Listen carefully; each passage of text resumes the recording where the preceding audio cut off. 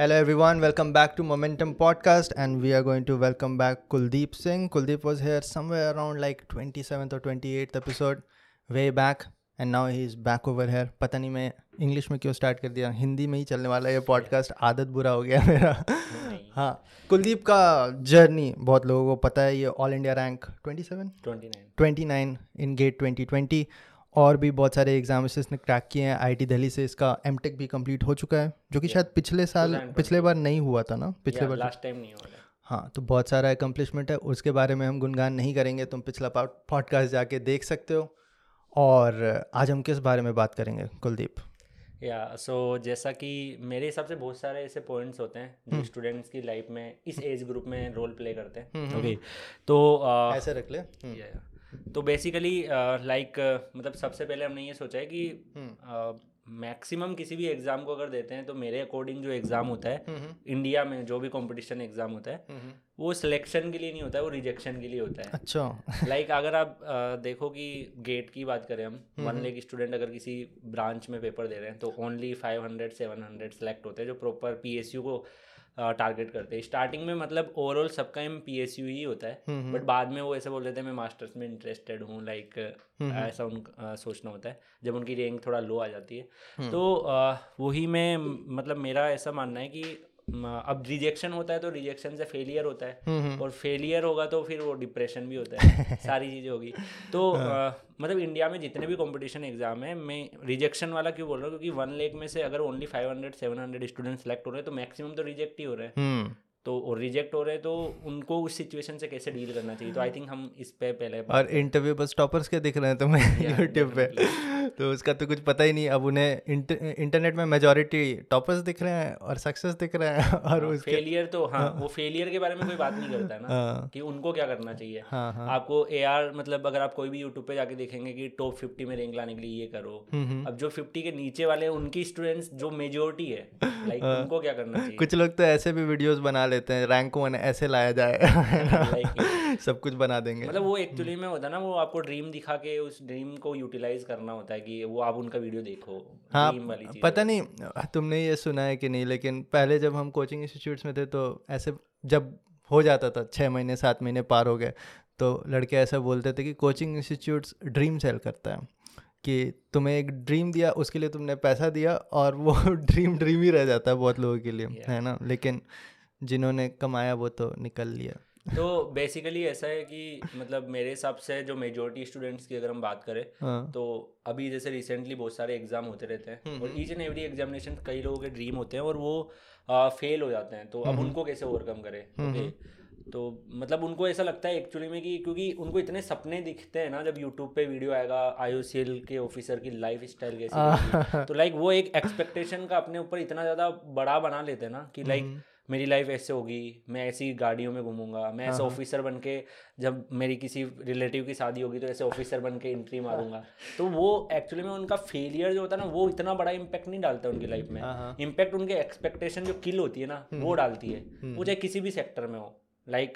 अगर आप competition exam की बात करें तो उनका एक्सपेक्टेशन ये है कि मुझे सक्सेस होना है, मेरा ये होगा, मेरे पास ये होगा, आज के 2 साल बाद मुझे ये होगा. मतलब वो जितना टाइम उस कंपटीशन एग्जाम की प्रिपरेशन में उनको देना चाहिए ना, उसमें उनका 1 आवर्स का स्लॉट फिक्स रहता है सपने देखने का. और फिर जैसे ही उनका पेपर क्लियर हुआ, मतलब तो अच्छी बात है, कई लोगों के ड्रीम हो गए और अचीव कर लिया. अब जो मेजोरिटी है उनका नहीं हुआ, फिर उनके वो क्या है, वो माइंड में वही थॉट्स आते हैं कि इस एग्जाम में फेल होने की वजह से मेरे ये चीज़ें मिस हो गई, जो सपने हैं, या फिर बड़ी बड़ी कमिटमेंट किसी से कर दी है. होता है लाइफ में, हम किसी को बोल देते हैं कि मैं 1 साल बाद गेट देख के आता हूँ, फिर देखूंगा. अच्छा, बॉलीवुड की तरह डायलॉग वो चीज़ है ना, मतलब वो एक्सपेक्टेशन किल होती है ना, वो डिप्रेशन में डालती है किसी स्टूडेंट्स को.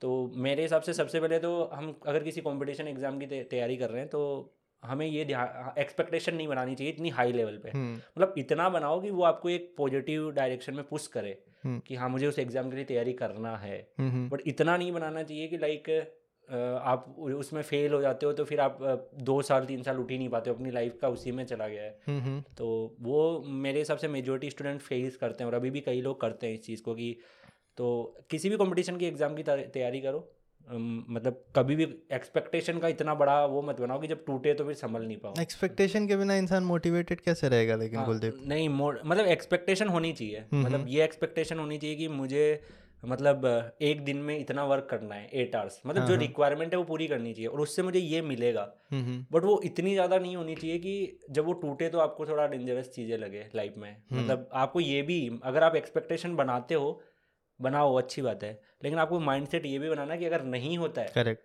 तो उसको कैसे डील करूंगा मैं। झेलने का भी स्ट्रेंथ होना चाहिए, झेलने ऐसा का नहीं कि बहुत जितनी ज़्यादा एक्सपेक्टेशन आप बढ़ा रहे हो उतना ही ज़्यादा झेलने का स्ट्रेंथ भी बनाना चाहिए। क्योंकि जब एग्ज़ाम का तैयारी कर रहे हैं फिर तो बड़ी बड़ी बातें, और फिर मान लो फेल हो गए तो सारे गायब। उस टाइम पे भी बड़ी बड़ी बातें करो यार, है ना। उसके बाद भी तुम्हें दोनों, आदमी का टेस्ट तो दोनों ही करता है ना, प्रिपरेशन और रिजल्ट दोनों ही इंसान को टेस्ट करता है। लेकिन लोग सोच के बैठे कि प्रिपरेशन का, टेस्टिंग का रिजल्ट जो है वो रिजल्ट है, और उसके बाद बात ख़त्म। लेकिन उसके बाद भी तुम्हें कंटिन्यू करना ही पड़ेगा। तुम्हें क्या लगता है कोचिंग इंस्टीट्यूट का क्या हाथ है इसमें? डेफिनेटली देखो, मेरे हिसाब से अगर कोई भी इंडिविजुअल, अगर हम चैनल्स बात करें या कहीं पे भी बात करें, तो जनरली इंक्लूडिंग यूट्यूब चैनल्स, किसी को भी हम टारगेट नहीं कर रहे हैं, बट एक्चुअली में क्या होता है कि AR1 का वीडियो दिखाया जाता है और मेजोरिटी AR1 को देखेगी कि क्योंकि उनका कहीं ना कहीं इंटरनली वो किसी को बोलेंगे नहीं, लेकिन ड्रीम सबका होता है। जो अगर उस एग्जाम की कोई तैयारी करता है तो everyone try to target AR1, okay.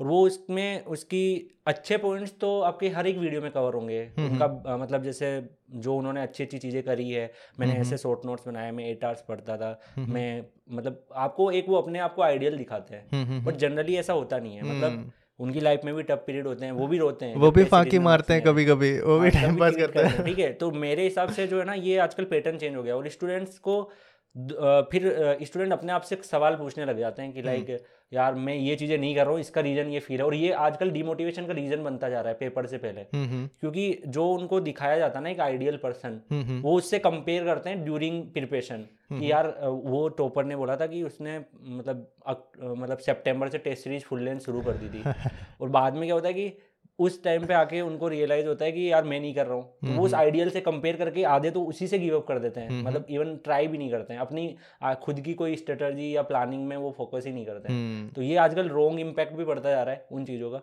ठीक है। बट पॉजिटिव इम्पैक्ट ये है कि कुछ कुछ एक्सपीरियंस ऐसे हैं, जैसे मैंने आपको बताया कि ड्यूरिंग माई प्रिपरेशन कुछ वीडियोज में आपने जैसे शॉर्ट नोट्स का आइडिया दिया, मुझे नहीं पता था, कुछ आपने प्लानिंग शेयर करी थी उस टाइम पे, तो वो मैंने देखी थी। कुछ अभी एक लड़का आया था, उसने बताया कि ऐसी कोई आर्टिकल्स उसने पढ़े, उसमें आइडिया मिला कि एक्सेल शीट में मुझे मैप करना चाहिए, वो रैंक 4 लेके आया ठीक है, लेकिन हो सकता है किसी और ने भी सेम चीज़ किया होगा, वो नहीं लेके आया, है ना। तो वो अल्टीमेटली दोनों का ही गलती है, ऐसा नहीं है कि कोचिंग इंस्टीट्यूट और यूट्यूब चैनल का ही गलती है। सबको पता है कि सब कोई अपना धंधा चला रहे हैं, ठीक है, इसमें कोई भी डाउट नहीं है। और स्टूडेंट्स भी ऐसा कोई देवता नहीं बैठे हुए हैं, वो भी यहाँ मतलब के लिए सीखने के लिए आए हैं, उन्हें अपना काम निकालना है, ठीक है।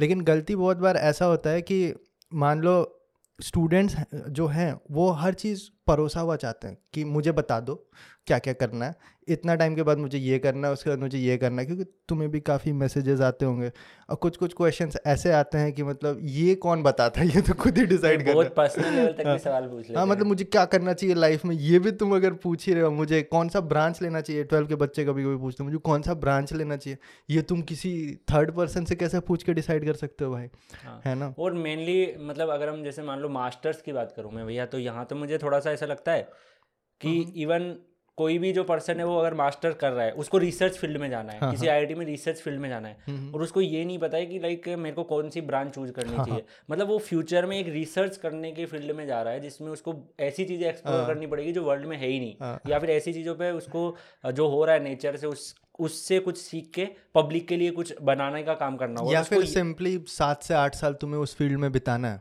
कम से कम रिसर्च में। और आप मतलब एक ब्रांच में कंफ्यूजन हो रहे, तो हमें मतलब ये ऐसी चीज़ है कि हम ओवर डिपेंडेंट होने लग गए आजकल। एक क्वेश्चन बताऊं जो बहुत ही रेगुलरली मुझे मिलता है, 12 के बच्चे ही जनरली पूछते हैं, which branch is best to become an ISRO scientist.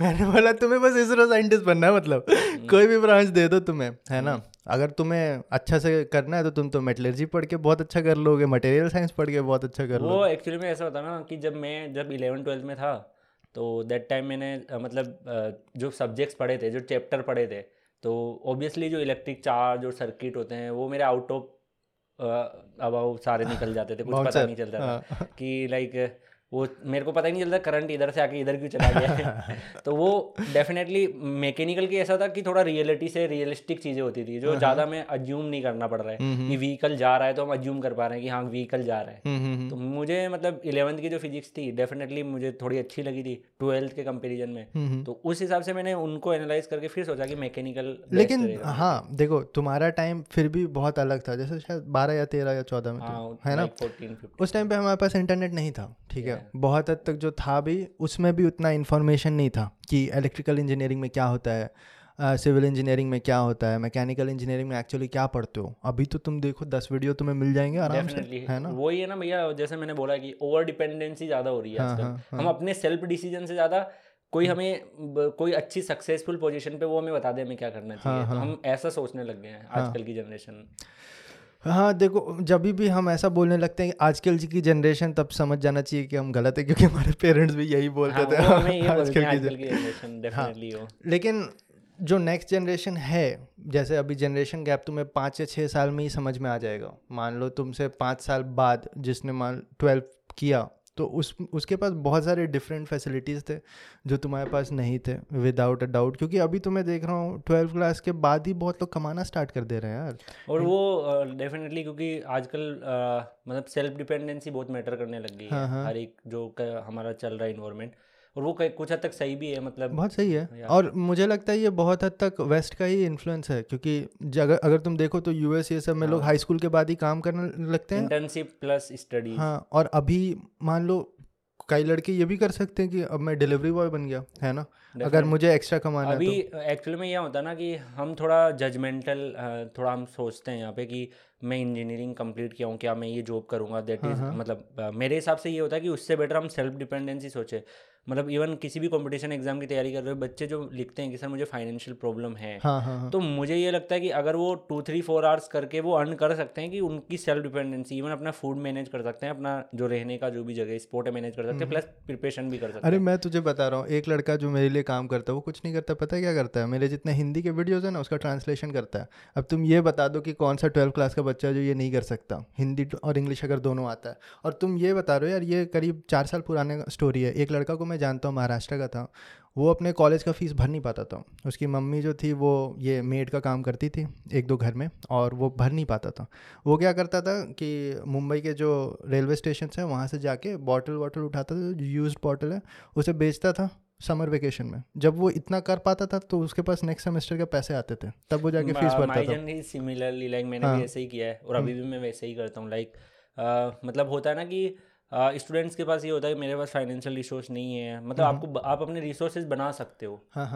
कोई ऐसा नहीं कि आप किस फील्ड में वर्क कर रहे हो, ओके, आपको देखना है कि आपकी स्ट्रेंथ क्या है, और उस हिसाब से आप अपना आपको बड़े ड्रीम आपके हो सकते हैं, पर कई बार आपको अल्टरनेट वे में जाना होता है, मतलब आप डायरेक्टली वहाँ नहीं जा सकते हो। जैसे आप जनरली यूपीएससी सिविल सर्विसेज इन एग्जाम की मैं बात करूँ तो जनरली ऐसा लगता है कि हम एक ही डायरेक्शन में प्रिपेयर करें, पूरा माइंड हमारा वहाँ पे हो। बट अगर आप यूपीएससी सिविल सर्विसेज के टॉपर को एनालाइज करके देखोगे तो उनमें से ऑलमोस्ट काफ़ी सारे ऐसे होते हैं जो ऑलरेडी कहीं ना कहीं जॉब कर रहे होते हैं, या ऑलरेडी किसी फील्ड में पहले से ही वर्क कर रहे होते हैं। बट वो उनकी मेच्योरिटी लेवल इतना आ जाता है कि वो दोनों फील्ड में मतलब अपने आप को इन्वॉल्व करते हैं। स्टडी के टाइम पे स्टडी फोकस रहेगा, अपना जो जॉब है जॉब के टाइम पे जॉब फोकस रहेगा। तो मतलब हमें ऐसा नहीं सोचना कि हमारे अंदर कोई वीकनेस है। तुम अपना उसी टाइम का बता रहे हो ना जब तुम आईआईटी दिल्ली में शायद थे, एमटेक के टाइम पे? आईआईटी दिल्ली के टाइम पे भी मैं मतलब अपना जो सोर्स है सारा स्टाइपेंड एंड प्लस जो मेरी अर्निंग है उससे मैनेज करता था। एंड अभी भी जब मैं स्टडी कर रहा हूँ तो लाइक मेरी फैमिली मेरे ऊपर ही डिपेंडेंट है, इंटायर फैमिली। मतलब तुम कुछ ऐसा लेते थे ना कि कुछ यूट्यूब चैनल्स के लिए इंटरव्यूज ये सब ले लिया, और तुम्हें भरोसा नहीं होगा इसने 100-200 रुपए के लिए भी किया है ना, डेफिनेटली 100 रुपीज 200 रुपीज में मैंने घंटों का है ना। तो वो स्टार्टिंग आपको वैसे ही फ्रेश ही करनी होती है, मतलब आपको लगता है कि मतलब मैं ऑलमोस्ट 10 किलोमीटर दूर जाता था किसी टॉपर से मिलके, फिर उसका इंटरव्यू में लेके आ रहा हूँ, मुझे 200 रुपीज़ प्लस जो एक्सपेंडिचर है वो मिल रहा है। तो मैंने ऐसे भी वर्क किया है बहुत जगह। बट मैंने ऐसा सोचा था कि लाइक मैं अगर अपना जो प्रॉब्लम्स है किसी के सामने अगर बोल दूंगा मुझे वो सिंपैथी दे देगा, लेकिन वो ऐसा नहीं है कि वो मेरी प्रॉब्लम को रिजोल्व कर देगा। ओके, तो प्रॉब्लम को रिजोल्व करने के लिए एफर्ट्स मुझे ही डालने पड़ेंगे लाइफ में। मतलब कहीं पे भी आप किसी भी स्टेज में हो, किसी भी लाइफ में, आपकी लाइफ में कोई भी प्रॉब्लम है, आप दूसरे आपको मोटिवेट कर सकते हैं, डायरेक्शन दे सकते हैं, बट मेरे हिसाब से वर्क आपको ही करना पड़ेगा उस प्रॉब्लम पे। मतलब वो चाहे फाइनेंशियल प्रॉब्लम हो, चाहे आप मेंटली किसी चीज़ में प्रॉब्लम फेस कर रहे हो, आप एग्ज़ाम के फेलियर को फेस कर रहे हो, ठीक है, मतलब हम किसी भी पॉइंट पे बात कर सकते हैं। तो वर्क जो है वो सेल्फ करना पड़ता है। आप दूसरों से उनका एक्सपीरियंस देख सकते हो कि उन्होंने एक्चुअली में वर्क किया कैसे उस फील्ड में, ओके, बट वर्क आपको खुद को ही करना पड़ेगा ओवरऑल फाइनली। और तुम ये भी देखोगे, जैसे काफ़ी तुम फ्रेशर्स में ये देखोगे कि 6 महीना जॉब किया, कोई कैंपस प्लेसमेंट लगा, 6 महीना जॉब किया, फिर छोड़ दिया। क्यों? गेट का तैयारी नहीं हो पा रहा था जॉब छोड़ दिया।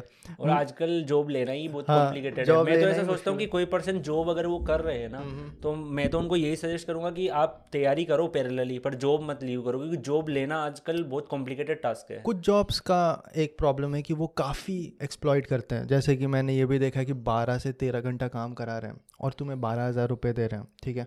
तो अगर तुम at the end of the month no profit no loss में आ गए और तुम्हारा करियर कहीं जा नहीं रहा है, मान लो तुझे टाइप राइट का और एक्सेल शीट बनाने का ही दिया जिसको तुम कहीं ऐड भी नहीं कर पाओगे। कुछ लोग तो इतना बुरा हाल करते हैं कि इवन एक्सपीरियंस सर्टिफिकेट नहीं देते हैं तुम जब छोड़ रहे हो उस टाइम। ऐसा मतलब ट्रिक्स है उन्हें पकड़ के रखने का। अब इंडिया में क्या है, पॉपुलेशन बहुत ज़्यादा है, तो कंपनीज़ को चूज़ करने के लिए बहुत सारे ऑप्शंस हैं। तो अब उन्हें भी पता है मैं छोड़ के जाऊंगा तो 4 और बैठे हैं बाहर जो अभी आके और भी काम करेंगे।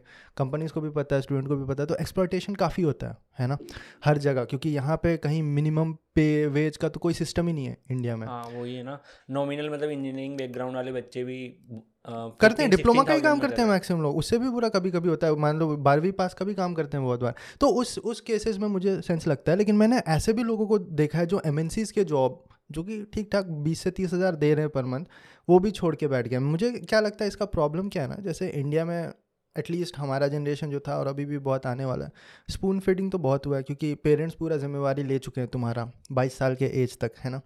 तो 22 साल के एज तक ना बच्चों को बस एक ही काम करना है, पढ़ना है, ठीक है, और कुछ भी नहीं करना। उसके लिए नॉट ओनली कि तुम्हें वही चीज़ करना है, बट तुम्हें फोर्स भी किया जा रहा है। पेरेंट्स बोल रहे बेटा पढ़ लो, टीचर्स वो रेस्पॉन्सिबिलिटी का रियलाइजेशन भी नहीं होता है। हाँ, उनको जब होता है जब वो एक्चुअली में वर्क करना स्टार्ट करते हैं, हाँ, तब उनको पास्ट सारा रियलाइज होता था कि क्लास 12 में अच्छे से पढ़ के IIT में पहुंच जाता, करेक्ट, या इंजीनियरिंग कंप्लीट करके अच्छे से पढ़ के गेट क्लियर कर लेता। तो वो ये जो आपने बोला था कि USA वगैरह में बेसिकली 12th हाई स्कूल के बाद में ही स्टार्ट कर देते, तो उनको रेस्पॉन्सिबिलिटी का रियलाइजेशन उसी टाइम पे हो जाता है। तो वो उस हिसाब से अपने कैरियर पाथ को चूज करने लग जाते हैं। और हमारे यहाँ पे जैसा आपने बोला है डेफिनेटली वही होता है। हाँ देखो चीज़ें बदल रही हैं, लेकिन स्टूडेंट्स को ये चीज़ समझना पड़ेगा ना, जब तक तुम मान लो 22 साल के एज तक ग्रेजुएशन कर रहे हो, अगर तुम इतने खुशनसीब हो कि तुम्हारे घर वाले पढ़ा रहे तुम्हें उतना एज तक, जो कि तुम्हें फॉर ग्रांटेड बिल्कुल नहीं लेना चाहिए, सबको नहीं मिलता, ठीक है। तो उसके बाद जस्ट मान लो तुम्हारे हाथ में एक जॉब आया, ठीक है, और तुमने फाइनल ईयर में जो गेट निकाला वो नहीं निकला या कोई भी कॉम्पिटिटिव एग्जामिनेशन नहीं निकला, अब तुम्हें जॉब भी संभालना है और तुम्हारा एग्ज़ाम भी संभालना है। तो ये स्टूडेंट्स के लिए जनरली बहुत नया होता है, क्योंकि अभी तक जैसा मैंने बताया कि कोई बोल रहा है कि हाँ पढ़ लो और कोई तुम्हारा पैसा भर रहा है और तुम्हारे पे कोई रिस्पॉन्सिबिलिटी नहीं है, ठीक। लेकिन इस पॉइंट के बाद क्या होता है कि अब तुम पे रिस्पॉन्सिबिलिटी भी है, तुम्हें कोई बोलेगा भी नहीं पढ़ लो, तुम्हारे पास जॉब है, तुम वो कर सकते हो, पैसे कमा सकते हो। अगर तुम्हें और भी करना है तो तुम्हें साइड में खुद से वो मोटिवेशन लाना पड़ेगा। मैक्सिमम लोग यहीं पे फंस जाते हैं और उन्हें लगता है दोनों कैसे होगा। अरे रियलिटी का दुनिया में दोनों ही होता है। तुमने भी जब M.Tech किया उस टाइम पे गेट का तैयारी किया, मैंने भी जब बार का ट्रेनिंग स्कूल में था मैंने इसरो का तैयारी किया। कितने लोग भरे हुए हैं जो अपना कॉलेज साथ में संभाल रहे हैं और गेट का तैयारी कर रहे हैं या फिर जॉब कर रहे हैं और तैयारी कर रहे हैं। तो ऊपर से अभी जो सिचुएशन बदल रहा है सबको मालूम है, जॉब्स घट रहे हैं और कॉम्पिटिशन बढ़ रहा है और जो भी चल रहा है तुम सबको पता ही है। और कोचिंग इंस्टीट्यूट और भी ज़्यादा एक्सेसिबल हो गया, सबके लिए ऑनलाइन हो गया, तो सभी कोई तैयारी कर रहे हैं। और उस सिचुएशन में तुम अगर बोलोगी नहीं मैं बैठ के तैयारी करूँगा और तुम्हारे पास कोई सेफ्टी है नहीं, वैकेंसीज भी काफ़ी अनसर्टेन हो गए हैं। अभी इसके पहले भी हम डिस्कस कर रहे थे कि कभी भी कुछ भी हो रहा है, कुछ समझ में भी नहीं आ रहा। 3 साल के तुमने कुछ बताया था ना इंजीनियरिंग सर्विसेज का, 2020 गेट अभी तक रिक्रूटमेंट चल रहा है। हाँ, 2021 का अभी तक चल रहा है। इवन कई कंपनीज में सही IOCL में लाइक आई थिंक हो गया, 2020-21 का भी हो गया। ONGC 2020 गेट वाले बच्चों को अभी इंटरव्यू ले रहा है। तो लाइक अनसर्टेनिटीज है। तो आप और ये तो अगर हम टेक्निकल एग्जाम की बात करें जो ग्रुप A में आते हैं बहुत सारे, ये तो चलो और भी टाइम पे हो रहे हैं। जो ग्रुप नीचे वाले ग्रुप्स की अगर हम बात करें तो उनके एग्जाम के तो 2020 में फॉर्म निकल रहा है, 2022 में एग्जाम हो रहा है, 2023-4 में जाके रिजल्ट आ रहा है। इलेक्शन पे डिपेंडेंट है वो लाइक करेक्ट है। तो मेनली ये है ना कि मतलब ऐसी ट्रेजेडी भी हो रही है। Like if you talk about IRMS, okay, IRMS में भी मतलब ऐसे ही हुआ है कि पेपर लेने के बाद EAC का पेपर हुआ, देन उसके प्री होने के बाद उन्होंने कैंसिल किया। तो ऐसी बहुत सारी अनसर्टेनिटीज हो गई। तो मेरे हिसाब बहुत कुछ है। से सेल्फ डिपेंडेंसी बहुत फास्ट लेनी चाहिए आजकल की जनरेशन को। मतलब आजकल की जनरेशन में हम भी काउंट होते हैं, मतलब ऐसा नहीं कि हम अपने बच्चों से बात हम अपने बच्चों से बात कर रहे हैं। मतलब हमारा जो एज ग्रुप है जो 2014 में जो ग्रेजुएशन हुआ है तब से लेके अब तक का जो टाइम है, इन एज ग्रुप में सेल्फ डिपेंडेंसी बहुत मैटर करती है। आपको अपने आप को इस तरीके से बदलना पड़ेगा कि आप सेल्फ डिपेंडेंट रहो, तो उससे आपका प्रेशर बहुत ज़्यादा रिलीज हो जाएगा। मतलब एक होता है कि माइंड में जो कैरियर सेंसिटिव होते हैं उनके माइंड में ये हमेशा चलेगा कि लाइक मेरे पेरेंट्स ने मेरे लिए बहुत कुछ किया है, तो now I need to pay back. Okay, तो उनको वो वाली माइंड में उनकी चीज़ें होती है। तो मेरे हिसाब से अगर वो इतना भी और पेरेंट्स ऐसा है कि वो आपको चाहे फोर्स कर सकते हैं, वो आपको फियर में भी डालते हैं, हर चीज़ में डालते हैं, जस्ट बिकॉज कि आप अपनी डायरेक्शन जो है ना उसको करेक्ट वे में रखो और आप कैरियर के बारे में सोचो, मतलब अपनी लाइफ को अच्छा करो। ओवरऑल हर एक पेरेंट्स का गोल यही होता है। तो कई बार ये होता है कि पेरेंट्स ओवर प्रोटेक्टिव हो जाते हैं आपके लिए, और ज़्यादा आपको बोल देते हैं, हमें बुरा भी लगता है, हमें बोल रहे हैं, मतलब वो वाली चीज़ हम नेगेटिव वे में लेते हैं। लेकिन अगर हम उसको ठंडे वाले माइंड से सोच के अगर हम उसको देखें तो हमें लगेगा कि लाइक कितना हमारे लिए वो सोच रहे हैं। लाइक चलो अगर मैं तुमसे ये क्वेश्चन पूछूं कि ठीक है पेरेंट्स बहुत सोच रहे हैं, कोई डाउट ही नहीं है इस पर, ठीक है, पेरेंट्स हमारा हमेशा ध्यान रखते हैं। I think this is the only thing which is great about India कि यहाँ पे पेरेंट्स बहुत ही ज़्यादा ध्यान रखते हैं मतलब बच्चों का, इसलिए हमारे पास उतना ड्रग इश्यूज़ और ये सारे अब्यूज़ का प्रॉब्लम नहीं है, ठीक है। लेकिन व्हाट डू यू से अगर मैं बोलूँ कि कभी कभी पेरेंट्स गलत होते हैं और वो कभी समझेंगे भी नहीं। हाँ, वो लाइक होता है कुछ पॉइंट्स में होता है। लाइक मैं अगर बोलूँ कि जैसे हम लोग बाहर रहते हैं, अगर मैं किसी आउटसाइड एरिया में आ रहा हूँ, फिर मैं मतलब किसी सिटी में रहा हूँ, तो हमने ज़्यादा चीज़ें एक्सप्लोर कर रखी होती है कई बार, और उनके टाइम पे वो चीज़ें थोड़ी अलग वे में होती है। तो वो गैप की वजह से कई बार कॉन्ट्राडिक्शन भी होता है, हमें लगता है कि हम सही है, उन्हें लगता है वो सही है। ओके, तो वो वाली चीज़ होती है और वो गलत हो भी जाता है। जैसे कि कई पेरेंट्स को ये लगता है कि एजुकेशन एक ऐसी चीज़ है उसमें ही बेस्ट कर सकता है कोई इंसान, या कोई भी पर्सन उसमें बेस्ट कर सकता है, या फिर वो सोसाइटीज़ में से ऐसे पर्सन को पिक करेंगे जिसका ऑलवेज एग्जाम्पल देंगे कि देखो वो कितना अच्छा कर रहा है। ओके, तो वाई तुम क्यों नहीं कर रहे हो वो चीज़, वो सबसे ज़्यादा डाउट आता है उनके माइंड में कि आप क्यों नहीं कर रहे हो। तो ये सब चीज़ें थोड़ा रॉन्ग वे में भी चली जाती है। उनका मेनली मोटो वो इनर से इनसाइड से उनका मोटो परफेक्ट होता है। वो चाहते हैं कि मेरा जो भी बच्चा है वो एक लाइफ में एक अच्छी पोजीशंस पे रहे और अपने ड्रीम पूरे करे और सक्सेसफुल रहे। बट कई बार वो जो उनका तरीका होता है वो समझाने का वो रॉन्ग वे में चला जाता है। और वो मतलब हमें भी थोड़ी अंडरस्टैंडिंग रखनी चाहिए कि हाँ यार पेरेंट्स है थोड़ा, मतलब उनके टाइम में चीज़ें थोड़ी अलग वे में थी, हमारे टाइम में चीज़ें थोड़ी अलग वे में है।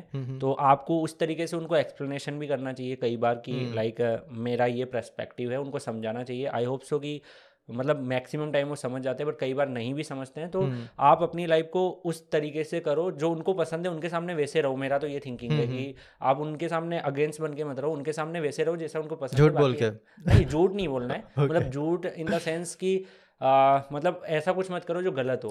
मतलब कि आपके लिए डेंजरस हो, वो आपको चूज करना पड़ेगा। लाइक अगर हम बात करते हैं कुछ भी ड्रिंक स्मोक ये सब चीज़ें कई वो तो अलग ही है, उससे तुम्हारा कोई फायदा नहीं होने वाला मुझे। मतलब मेरे हिसाब से कई लोगों को अच्छा भी लगता होगा जिनको लगता है, बट वो तो रिबेलियन अलग ही लेवल का है। तो फिर डेफिनेटली अब पेरेंट्स को लगता है कि नहीं करना चाहिए। नहीं, लेट अस से मैं पेरेंट्स को बोल रहा हूँ कि मैं यूपीएससी का तैयारी कर रहा हूँ, लेकिन एक्चुअल में मैं एक्टर बनने का ट्राई कर रहा हूँ, ये झूठ। हाँ, तो वो डेफिनेटली ये तो डेंजरस है। ये बहुत बड़ा हो जाता है कि मतलब हाँ, लेकिन मेरे हिसाब से जैसे इसमें भी एक पॉइंट होता है कि आप एक्टर बन के सक्सेसफुल हो, उनके सामने एक्सप्लोर करो, वो खुश हो जाएंगे आपसे। मतलब आपको प्रूफ करना पड़ेगा उस चीज़ में। लाइक आपका ड्रीम है तो आप उस पर एफर्ट डालो, बट आप ऐसा मत करो कि यूपीएससी सिविल सर्विसेज के हिसाब से आप उनसे इन्वेस्टमेंट करवा रहे हो अपने ऊपर और फिर आप एक्टर्स में इन्वेस्टमेंट। ये बात काफ़ी इंपॉर्टेंट तुमने बोला, ये मैं बोलना चाहता हूँ स्टूडेंट्स को। देखो भाई, जो भी रिस्क ले रहे हो ना अपने पैसे पे लो, अपने पेरेंट्स का पैसा ऐसे दाव में मत लगाओ कि मैं इस पे रिस्क में लूँगा। काफ़ी लोग, जब मैं अपना रिस्क का एग्जाम्पल लेता हूँ कि मैंने इसरो छोड़ा या फिर बाइक में रह के इसरो का तैयारी किया, तो उसमें कुछ अच्छा रिस्क लेना है, मैं भी रिस्क लूंगा और हाँ, और फिर तुम क्या करोगे, अपना जॉब छोड़ के फिर पेरेंट्स के सपोर्ट में रह रहे हो। तो तुमने अपने पैसे पे रिस्क नहीं लिया, तुमने अपने पेरेंट्स के पैसे पे रिस्क लिया। तो तुमने अपने पेरेंट्स से एक्चुअली रिस्क खुद से लिवाया है जो उन्हें ज़बरदस्ती लेना पड़ा, है ना। तो ये तो सेंस नहीं बनता, है ना। तो तुम अगर रिस्क ले भी रहे हो, अगर तुम ग्रोन अप हो, एडल्ट हो, लेकिन वो तुम्हारा खुद का होना चाहिए कि अगर हो गया तो मैं क्या करूँगा, नहीं हो पाया तो मैं खुद से सर्वाइव करूँगा। ये सारे चीज़ तुम्हारा क्लियर होना चाहिए। मतलब मेनली सेल्फ डिपेंडेंसी तो गेन जितनी फास्ट हो सकती है ना उतनी फास्ट करनी चाहिए। और ये सब तो लाइक हमारे थॉट प्रोसेस ऐसा होता है कि मतलब हमें लगता है कि हम जॉब कर रहे हैं तो हम ये नहीं कर सकते, या हम स्टूडेंट है कॉलेज में तो हम नहीं निकाल सकते हैं। काफ़ी एग्जाम्पल दिखेंगे आपको आपके सराउंडिंग में या यूट्यूब करना पड़ता है वो निकाल लेते हैं, वो निकाल लेते हैं। लाइक अब मैं अपने स्टोरी बताऊँ, अपनी लाइफ के एक्सपीरियंस से बताऊँ, तो डेफिनेटली मेरे पास ऑप्शन नहीं थे चीज़ों के। मुझे ऐसा लगता था कि लाइक मुझे सेल्फ डिपेंडेंट भी बहुत फास्ट होना है, ओके, और मतलब मुझे अपने ड्रीम से सेक्रीफाइस भी नहीं करना है। नहीं तो मैं 4th ईयर के साथ में मतलब मेरा गोल क्लियर था कॉलेज में, ग्रेजुएशन में मेरा गोल क्लियर था कि मुझे यूपीएससी सिविल सर्विसेज में जाना है, ठीक है। मैं एटलीस्ट एफर्ट डालूंगा, मतलब जितने मेरे एफर्ट थे, जितने मेरे ट्राई थे, मैं फुल डालूंगा। बाद में आप इस एग्जाम में सक्सेस होते हो नहीं होते हो वो डजेंट मैटर, ओके। तो मेरा गोल क्लियर था, बट मुझे पता था कि मैं डायरेक्टली मतलब जो सिविल सर्विसेज होता है उसमें आपका टाइम बहुत ज़्यादा लग सकता है, आप डायरेक्टली उस ड्रीम में चीज़ें अचीव नहीं कर पाओगे, ओके। तो मैंने अल्टरनेट ढूंढा, बट मेरा ओवरऑल फाइनली जब मैंने सेल्फ डिपेंडेंसी अपनी ली तो मैंने गेट दिया। उसके बाद मैंने मतलब गेट के बाद मैंने मान लो एमटेक ज्वाइन किया, एमटेक के बाद में मैंने चीज़ें करी।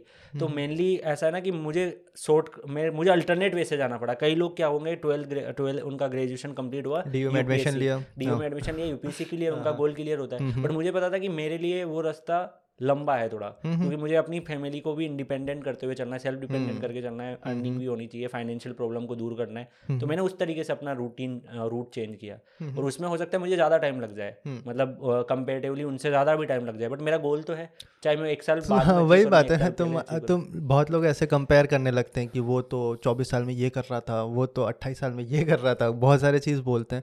लेकिन हर एक इंसान का सिचुएशन काफ़ी यूनिक होता है। जैसा सिचुएशन कुलदीप ने देखा वो बिल्कुल ही अलग है, जैसा सिचुएशन मैंने देखा उससे अलग है, जैसा सिचुएशन तुम अभी देख रहे हो। तो तुम्हें अपने सिचुएशन के हिसाब से एक प्लान बनाना होगा, इंडिविजुअल। वही जो हम बोल रहे थे कि कोई बता नहीं सकता है ना, हर एक इंसान की लाइफ में प्रॉब्लम अलग है, ओके।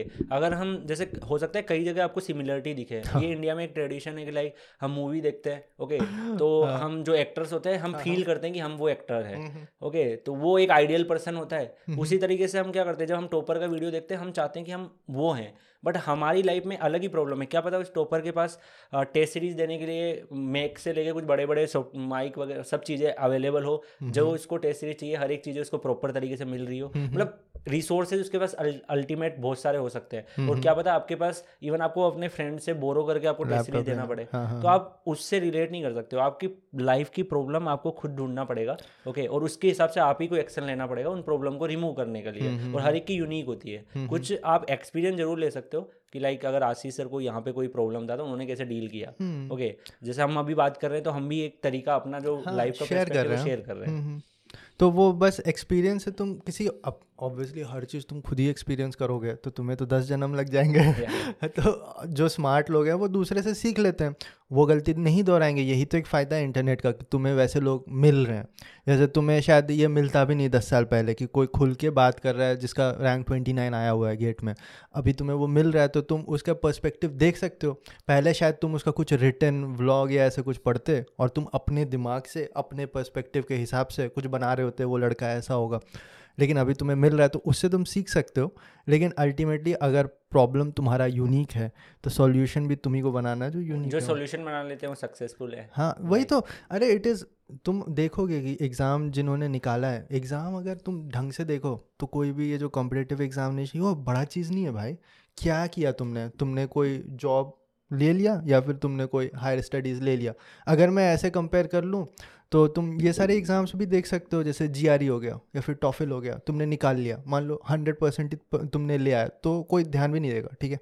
लेकिन ये एग्ज़ाम तुम्हें एक मैनेजमेंट सिखा देता है और एक प्रॉब्लम सॉल्विंग स्किल सिखा देता है कि तुमने वो प्रॉब्लम खुद ही से सॉल्व किया, और जो भी वो सॉल्यूशन, जैसे हम असाइनमेंट छाप लेते हैं किसी और का सॉल्यूशन, वैसे तुम यहाँ पे भी अपना सॉल्यूशन छापने लगे तो फिर वो फिट ही नहीं बैठेगा क्योंकि तुम्हारा क्वेश्चन ही दूसरा था और तुमने छाप लिया उसे। वो इश्यूज होते ही हैं। मतलब ये होना, आपको अपनी प्रॉब्लम को खुद फाइंड आउट करना है मेन। अगर हम इसको समराइज करें कि प्रॉब्लम मेरी लाइफ में ये प्रॉब्लम है, अब उसका बेस्ट सॉल्यूशन सोचना है कि और उसमें आपको इम्प्लीमेंट करना है, फिर देखना है उससे आपको कुछ आउटपुट मिल रहा है या नहीं मिल रहा है। अगर आउटपुट आपको मिल रहा है तो फिर आप, अगर नहीं मिल रहा है तो आप अपना तरीका चेंज करो, प्रॉब्लम का सॉल्यूशन चेंज करो, और अगर फाइनली मिल गया है तो बेटर है, आपकी प्रॉब्लम सोल्व हो चुकी है। काफ़ी बार वो भी तो ज़रूरी होता है, हिट एंड ट्रायल। बहुत बार इंसान को लोग ये नहीं समझते, बिल्कुल भी नहीं समझते। सिर्फ कॉम्पिटिटिव एग्जाम का ही बात नहीं कर रहा, तुम किसी भी कंपटीशन का बात कर लो। तुम एक कंपटीशन रख लो कि मैं अपने बैंक अकाउंट में 10 लाख कब तक कमाऊंगा, ठीक है, और तुमने अपने दोस्त से कंपटीशन कर लिया,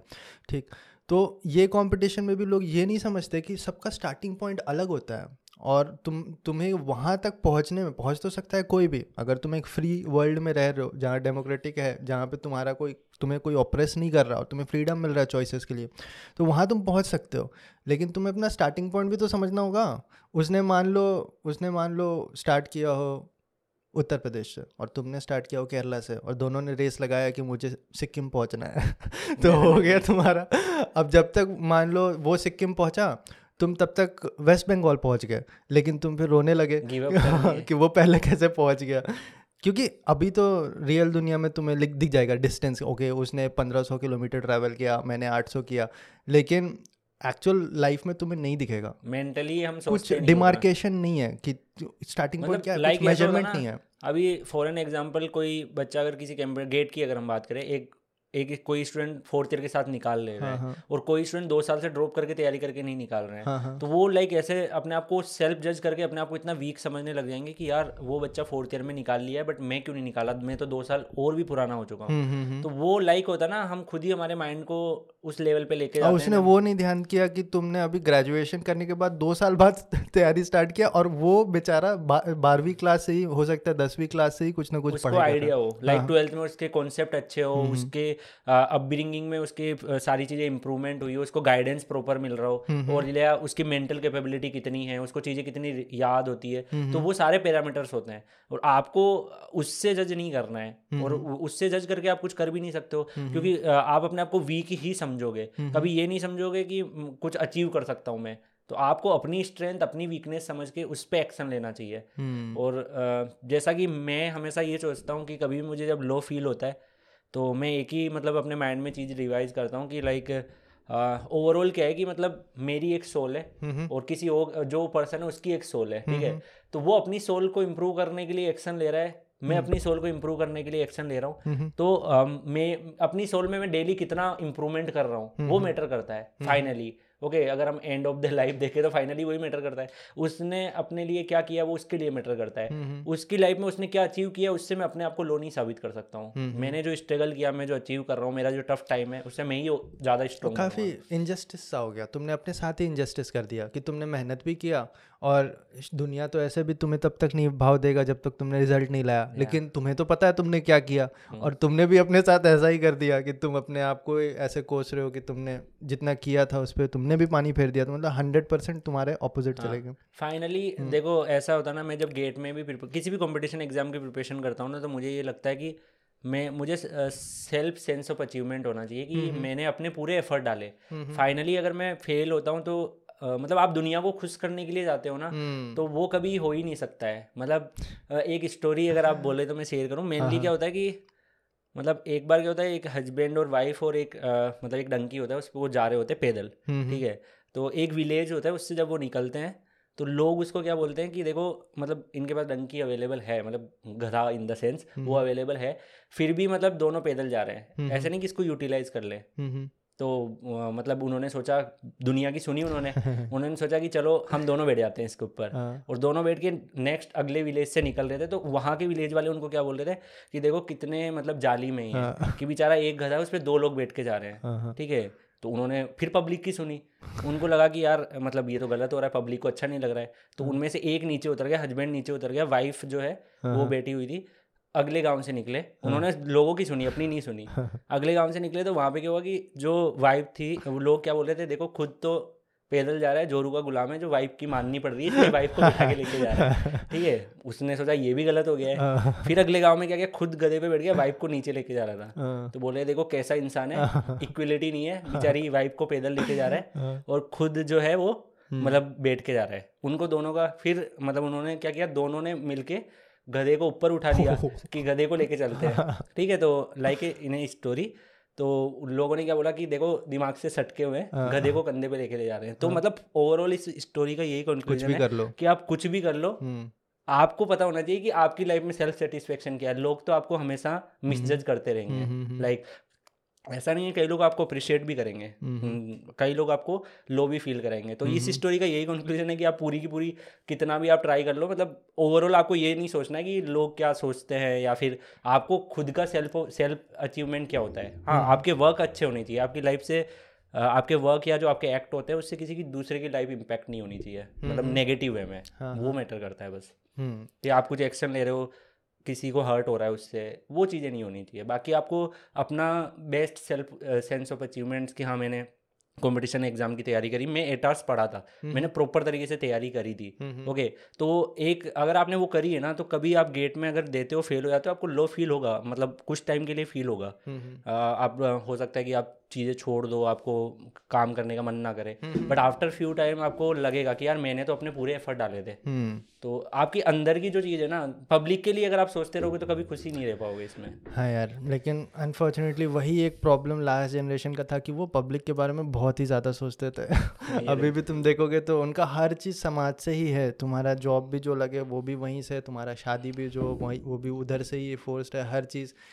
क्योंकि शायद उसमें एक कम्युनिटी का सेंस था पहले कि कम्युनिटी, क्योंकि हमारे पास इतना सोर्सेज नहीं थे, तो हमारा सोर्स यही था कि अगल बगल कौन है। जैसे तुम 30 साल पहले भी अगर तुम घूम रहे हो, तुम रास्ता भी गूगल मैप से नहीं देखोगे, तुम किसी से पूछोगे तभी तुम्हें पता चलेगा, है ना। तो शायद उसके वजह से वो इतना ज़्यादा इंटरनेट है कि कम्युनिटी काफ़ी इंपॉर्टेंट है। जैसे नहीं, इंपॉर्टेंस वो रखती है अपने लिए, मतलब हमारी सोशल वैल्यू भी इंपॉर्टेंस रखती है, बट वो मेंटली जिस दिन हमें परेशान करने लग जाए ना, वो चीज़ गलत है। वो सब चीज़ें इंपॉर्टेंट है, बट हम उनकी वजह से हम अपने आप को मेंटली परेशान करके डिप्रेशन में जा रहे हैं, या फिर सोच रहे हैं कि मेरे इस एक्ट की वजह से ये चीज़ें क्या हो रही है, वो हमारे ऊपर उसका नेगेटिवली इम्पैक्ट होना वो गलत है। अगर पॉजिटिवली इम्पैक्ट हो रहा है तो लाइक सही है, सब चीज़ें, हम मोटिवेशन भी मिलना चाहिए। अब शर्मा जी के लड़के ने कुछ अचीव किया है तो उससे हम पॉजिटिवली, हमें मोटिवेशन भी मिलना चाहिए कि डेफिनेटली उन्होंने वो कर सकते हैं तो मैं भी कर सकता हूँ, बट उससे हमें नेगेटिवली इम्पैक्ट कि यार उसने कर लिया मैं नहीं कर पा रहा हूँ, और फिर हम डिप्रेस हो गए अपने टाइम अपनी लाइफ में। लेकिन यार चीज़ इतना आइडल नहीं होता ना, जैसे तुम्हें भी पता है कि सोसाइटी में जो अगल बगल तुम्हारे नेबर्स हैं, डालेगा नहीं वो चाहते भी नहीं है कि तुम ग्रो करो। ऐसा नहीं है कि वो चाह रहे हाँ भाई कुलदीप बहुत आगे जाए, वो तो हमारे बगल में पड़ा हुआ, वो बोले आगे जाए, मेरे बेटे से आगे ना जाए कभी। वो कहीं पे भी जनरली होता ही है कि मेरे हिसाब से, मतलब यहाँ पे हमारा जो माइंडसेट डेवलप है अभी जो टाइम चल रहा है उसके हिसाब से लोग आपको जब तक ज़्यादा पसंद करेंगे जब तक आप उनके नीचे हो, और ऑन द सराउंडिंग उनको ऐसा लगने लगा कि आप कहीं कुछ हद तक उनसे ऊपर हो गए, वो डेफिनेटली अपने माइंड में वो आपके लिए नेगेटिविटी लाने लगेंगे, आपके हर एक एक्ट उनको नेगेटिव लगेगा। तो वही चीज़ है कि मतलब हमें मेच्योरिटी इंटरनली आपको लेके आनी पड़ेगी हर चीज़ के अंदर। तो तुम्हें क्या लगता है ये सोसाइटी के पछड़े से कैसे डील किया जाए? मैं तुम्हें बताता हूँ, मेरा बहुत ही सिंपल सा फिलॉसफी था। बेसिकली मैं अगर आपके लिए बोलूँ तो आपने लाइक बार छोड़ा होगा तो कई लोगों को उसमें भी ऑब्जेक्शन नहीं, बार छोड़ने में तो किसी को कोई प्रॉब्लम नहीं था। इसरो जा रहा है तो फिर तो सब नाच ही रहते हैं। इसरो में तो लाइक यार इसरो का करके यूट्यूब चैनल चला रहा है, मतलब ये मेंटेलिटी होती है। अभी कई लोग ये सोचते होंगे आई थिंक। नहीं तो मैंने क्या किया था कि कट, किसी से कुछ बात ही नहीं करना है, वो मेरे लिए सबसे सिंपल सॉल्यूशन था। तुम क्या बोलते हो? There is a middle way, कुछ बीच में कर सकते हो कि हाँ कांटेक्ट में भी रहे लेकिन ठीक है। मैं ऐसा करता हूँ कि उनके सामने जाके मुझे पता है मुझे क्या करना है, अच्छा, और उनके सामने ये हाँ आप करेक्ट बोल रहे हो, परफेक्ट।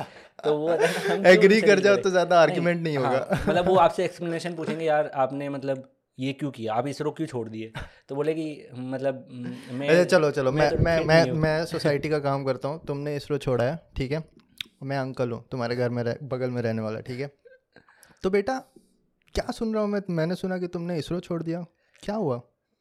अंकल ट्राई कर रहा था लेकिन इतना मतलब नॉलेज भी नहीं लग रहा था, मेरा मन था, मैं मतलब स्ट्रेंथ है मेरे अंदर तो, बट बेसिकली अंकल ये हुआ कि लाइक मतलब आप लोगों के साथ ज़्यादा टाइम नहीं बिता पा रहा था। मैं सोचा था इसरो में चला जाऊँगा, कुछ ज़्यादा ही साइंटिस्ट बन गया तो आप लोग के साथ में बैठूँगा, नॉलेज नहीं गेन कर पाऊंगा। अब देखो अंकल, आपका आप सबका वो तो इम्पोर्टेंस ही है ना, तो एक रिमोट लोकेशन पे जाऊंगा, फिर आपसे बात कैसे करूंगा? तो मैं मतलब ट्राई करूंगा कि इन द सेंस पर रुको अभी तो बेटा हमसे तो तुम मिलते ही रह सकते हो, गवर्नमेंट जॉब है, 30 दिन छुट्टी देता है, तुम इधर आ सकते हो, तुम्हारा ही घर है, कभी हमें भी बुला सकते हो। देखो तुम्हारे पेरेंट्स हैं, उन्हें मेडिकल बेनिफिट्स भी मिलेगा गवर्नमेंट जॉब का, है ना, कल को लोन लोगे उसका भी है, आगे जाके शादी भी करना है। ये क्या तुमने 24 साल के एज में जॉब छोड़ दिया? अब क्या आगे क्या सोचा है तुमने? अंकल देखो, बिल्कुल आप सही बोल रहे हो, ये सारी चीज़ें तो मैंने सोची नहीं थी, बट अंकल अब गलती तो हो गई है। अच्छा, तो अब अंकल आप बताओ क्या करना चाहिए? तो ज्वाइन कर लो फिर से, इंजीनियरिंग सर्विसेज का तैयारी कर लो। अब इसरो निकाला है तुमने तो वो भी कर ही सकते हो तुम। ठीक है अंकल, आप बोलते हो तो ट्राई जरूर करूंगा, आप बहुत सही बोल रहे हो। डेफिनेटली आप मुझे और भी कुछ डायरेक्शन दोगे, मैं मानूंगा पूरा प्रॉपर तरीके से। अच्छा, मतलब ठीक है, मैं ट्राई करूंगा अंकल हाँ प्रॉपर। बेटा, अब ऐसे देखो ही करो। अंकल, मतलब मेहनत तो कर सकता हूँ, सक्सेस होगा नहीं होगा, बट आप जो बोल रहे हो आई थिंक सो कि करेक्ट है ये। हाँ हाँ तो मतलब लाइक इन द सेंस इस कन्वर्जन का ये डिस्कशन है कि वो खुश हो गए कि मैंने उसको झुका दिया, बट आपको पता है इंटरनली कि मेरे को यूट्यूब पे मेरे को कुछ करना है, आप करते रहो। वो बोलेंगे कि बेटा वो पिछली बार कन्वर्जन हुआ था, तो वो कुछ टाइम बोलेंगे 3-4 बार, फिर उनको लगेगा कि ये सुन नहीं रहा है, तो फिर वो आपको बोलना ही बंद कर देंगे, जो लोग बोलते हैं। बाद में बोले अंकल मैं ट्राई तो कर रहा था, पर पता है अब डिस्ट्रैक्ट हो जाता हूँ, कभी कभी मन करता है तो ये कर लेता हूँ, बट अब नहीं हो पा रहा है। वो खुश हो जाएंगे कि यार,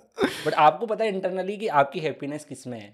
इंटरनली आपको पता है कि आप अच्छा करो, आपको सेल्फ सेटिस्फेक्शन मिल रहा है, उनको आप उसकी तरीके से डील कर लो। सोसाइटी को रखो, उन्हें खुश रखो, उनको खुश रखो, अपने आप को चेंज मत करो। हाँ वही है, मतलब उनके सामने उनकी जैसे बन के रही। जैसे मैं अगर अपने विलेज में जाता हूँ, तो मैं आपको फॉर एन एग्जांपल बताता हूँ, मेरे से पूछते हैं कि अच्छा आप IIT से मास्टर कर रहे हो? बोले हाँ। फिर बोले कि आपने गेट निकाला है? मैंने बोला हाँ। तो बोले पटवारी का नहीं निकला था? मतलब पटवारी वाला पेपर नहीं निकला तुमसे, तो गेट निकालना पड़ा तुम्हें। पटवारी क्या होता है? मुझे लगा पटवारी इन द सेंस मतलब गांव में आप सोचो कि ग्रेड में सब जॉब होती है। अच्छा अच्छा। तो जैसे आप सोचो कि जो गांव फील्ड वगैरह नापते हैं, तो उनके हिसाब से पटवारी की ज़्यादा रेपो है compare to group A services, group D services. तो उनको वो आपके अच्छा इंस्पेक्टर का पेपर तेरे से नहीं निकला था क्या, जो तुझे वो ज्वाइन करना पड़ा? बोले कि मैंने ट्राई तो किया है, पर नहीं हुआ मेरा। तो वो खुश हो जाते हैं। लाइक फिर वो क्या हो गया कि जब वो खुश हो गए ना, दो लोगों को बोल भी सकते हैं, आपको लगेगा कि आपकी सोशल वैल्यू डाउन कर रही है, डाउन हो रही है, बट एक्चुअली में एजुकेटेड पर्सन होगा जो जिसको पूरी नॉलेज होगी, ओके, वो उनको पता है, उनको इतनी लिमिटेशन पता है, तो हम उनके सामने अपनी ओवर एक्स्ट्रा नॉलेज शो करके हम ये प्रूफ नहीं करें कि हम सही है। उसमें आर्ग्यूमेंट बढ़ेंगे, आपको आपके ऊपर ऑब्जेक्शन हो जाएंगे कि देखो आजकल के लड़के कैसे बिहेव करते हैं, मतलब आपकी कमियां नोटिस होगी। आप डायरेक्टली बोल दो कि मैंने ट्राई किया था, वो नहीं निकला, तो मैंने गेट दे दिया, वो निकल गया मेरा। ठीक है, तो मैं मतलब ऐसा ही करता हूँ। मतलब मेरे वहाँ पे IIT को IT बोला जाता है, तो बोले कि IT तो यहीं पे था बगल में, तो दिल्ली जाने की क्या जरूरत पड़ी थी, इसमें नहीं हुआ था क्या एडमिशन? मैंने बोला नहीं, यहाँ पे तो क्या है, थोड़ा ज़्यादा होता है, तो मैं ये नहीं ज्वाइन किया। तो मेरा तरीका ये था, बहुत ही सही तरीका है यार, मैं भी यूज़ करूँगा। तो मतलब मैं उनके हिसाब से बोल देता हूँ। अगर मैं उनको बोलूँ कि वो लगे अच्छा इसमें नहीं हुआ, तो मैं करवा देता तेरा एडमिशन। में बोला यार आपने उस टाइम नहीं बोला था, मैं तो बहुत तड़पा था, मेरा एडमिशन हुआ ही नहीं था, आप करवा देते। उनको होता है कि प्यार से, एक होता है ना प्यार से, बहुत बड़ा होता है ना उनका, प्यार से उनको साइड करना होता है। अब हम उनसे बहस करने लगे लाइक कि नहीं IIT दिल्ली बहुत बढ़िया होता है, वो मानेंगे नहीं, आपकी कभी नहीं मानेंगे। जिनको नहीं फिक्स है, आप कितना ही एक्सप्लेनेशन दे दो, कितना ही यूट्यूब वीडियो दिखा दो, नहीं मानेंगे। ठीक है, उनके हिसाब से वही बेटर है। और जब उनकी अगर आप किसी एजुकेटेड पर्सन से बात करोगे जो आपकी विलेज में डॉक्टर है या फिर कोई भी है, तो वो बोलेंगे अच्छा IIT में, उनको पता चलेगा उसकी वैल्यू क्या है। तो वैल्यू भी उसी को पता चलती है। वो बोलते हैं ना कि कई इंसान को कांच नज़र आता है, अगर रखा हुआ है तो कई इंसान को वो कांच नज़र आएगा, लेकिन जो जौहरी होगा उसी को पता चलेगा कि ये हीरा है या डायमंड है। मतलब तो वो डेफिनेटली है, वो आपकी नॉलेज किस पॉइंट पर है वो उस हिसाब से जज होगा। आप उनकी वजह से मत करो कि वो आपको कांच बोल रहे हैं। आपको पता है आप डायमंड हो, जो पहचानने वाले वो आपको डायमंड समझते हैं, तो वो मैटर करता है। लोग आपको कांच भी बोल के निकल जाएंगे, कांच पड़ा हुआ है। ये तो एक इनलाइटेड इंसान का पहचान है कुलदीप। लेकिन चलो एक चीज़ बताता हूँ, एक रीसेंट स्टडी आया है जिससे पता चला है कि majority of Indian youth faces what we call split personality. Like इसका रीज़न ये है कि जिस तरह से तुमने बताया कि लोग शर्मा जी को जैसे खुश करते हैं, सॉरी शर्मा जी, हम नॉर्मल नेबर को बता रहे हैं, तो उसी तरह से अपने पेरेंट्स से भी काफ़ी टाइम ऐसे ही झूठ बोलते हैं, है ना? ये झूठ ही है ना, यही इसी झूठ का मैं बात कर रहा था।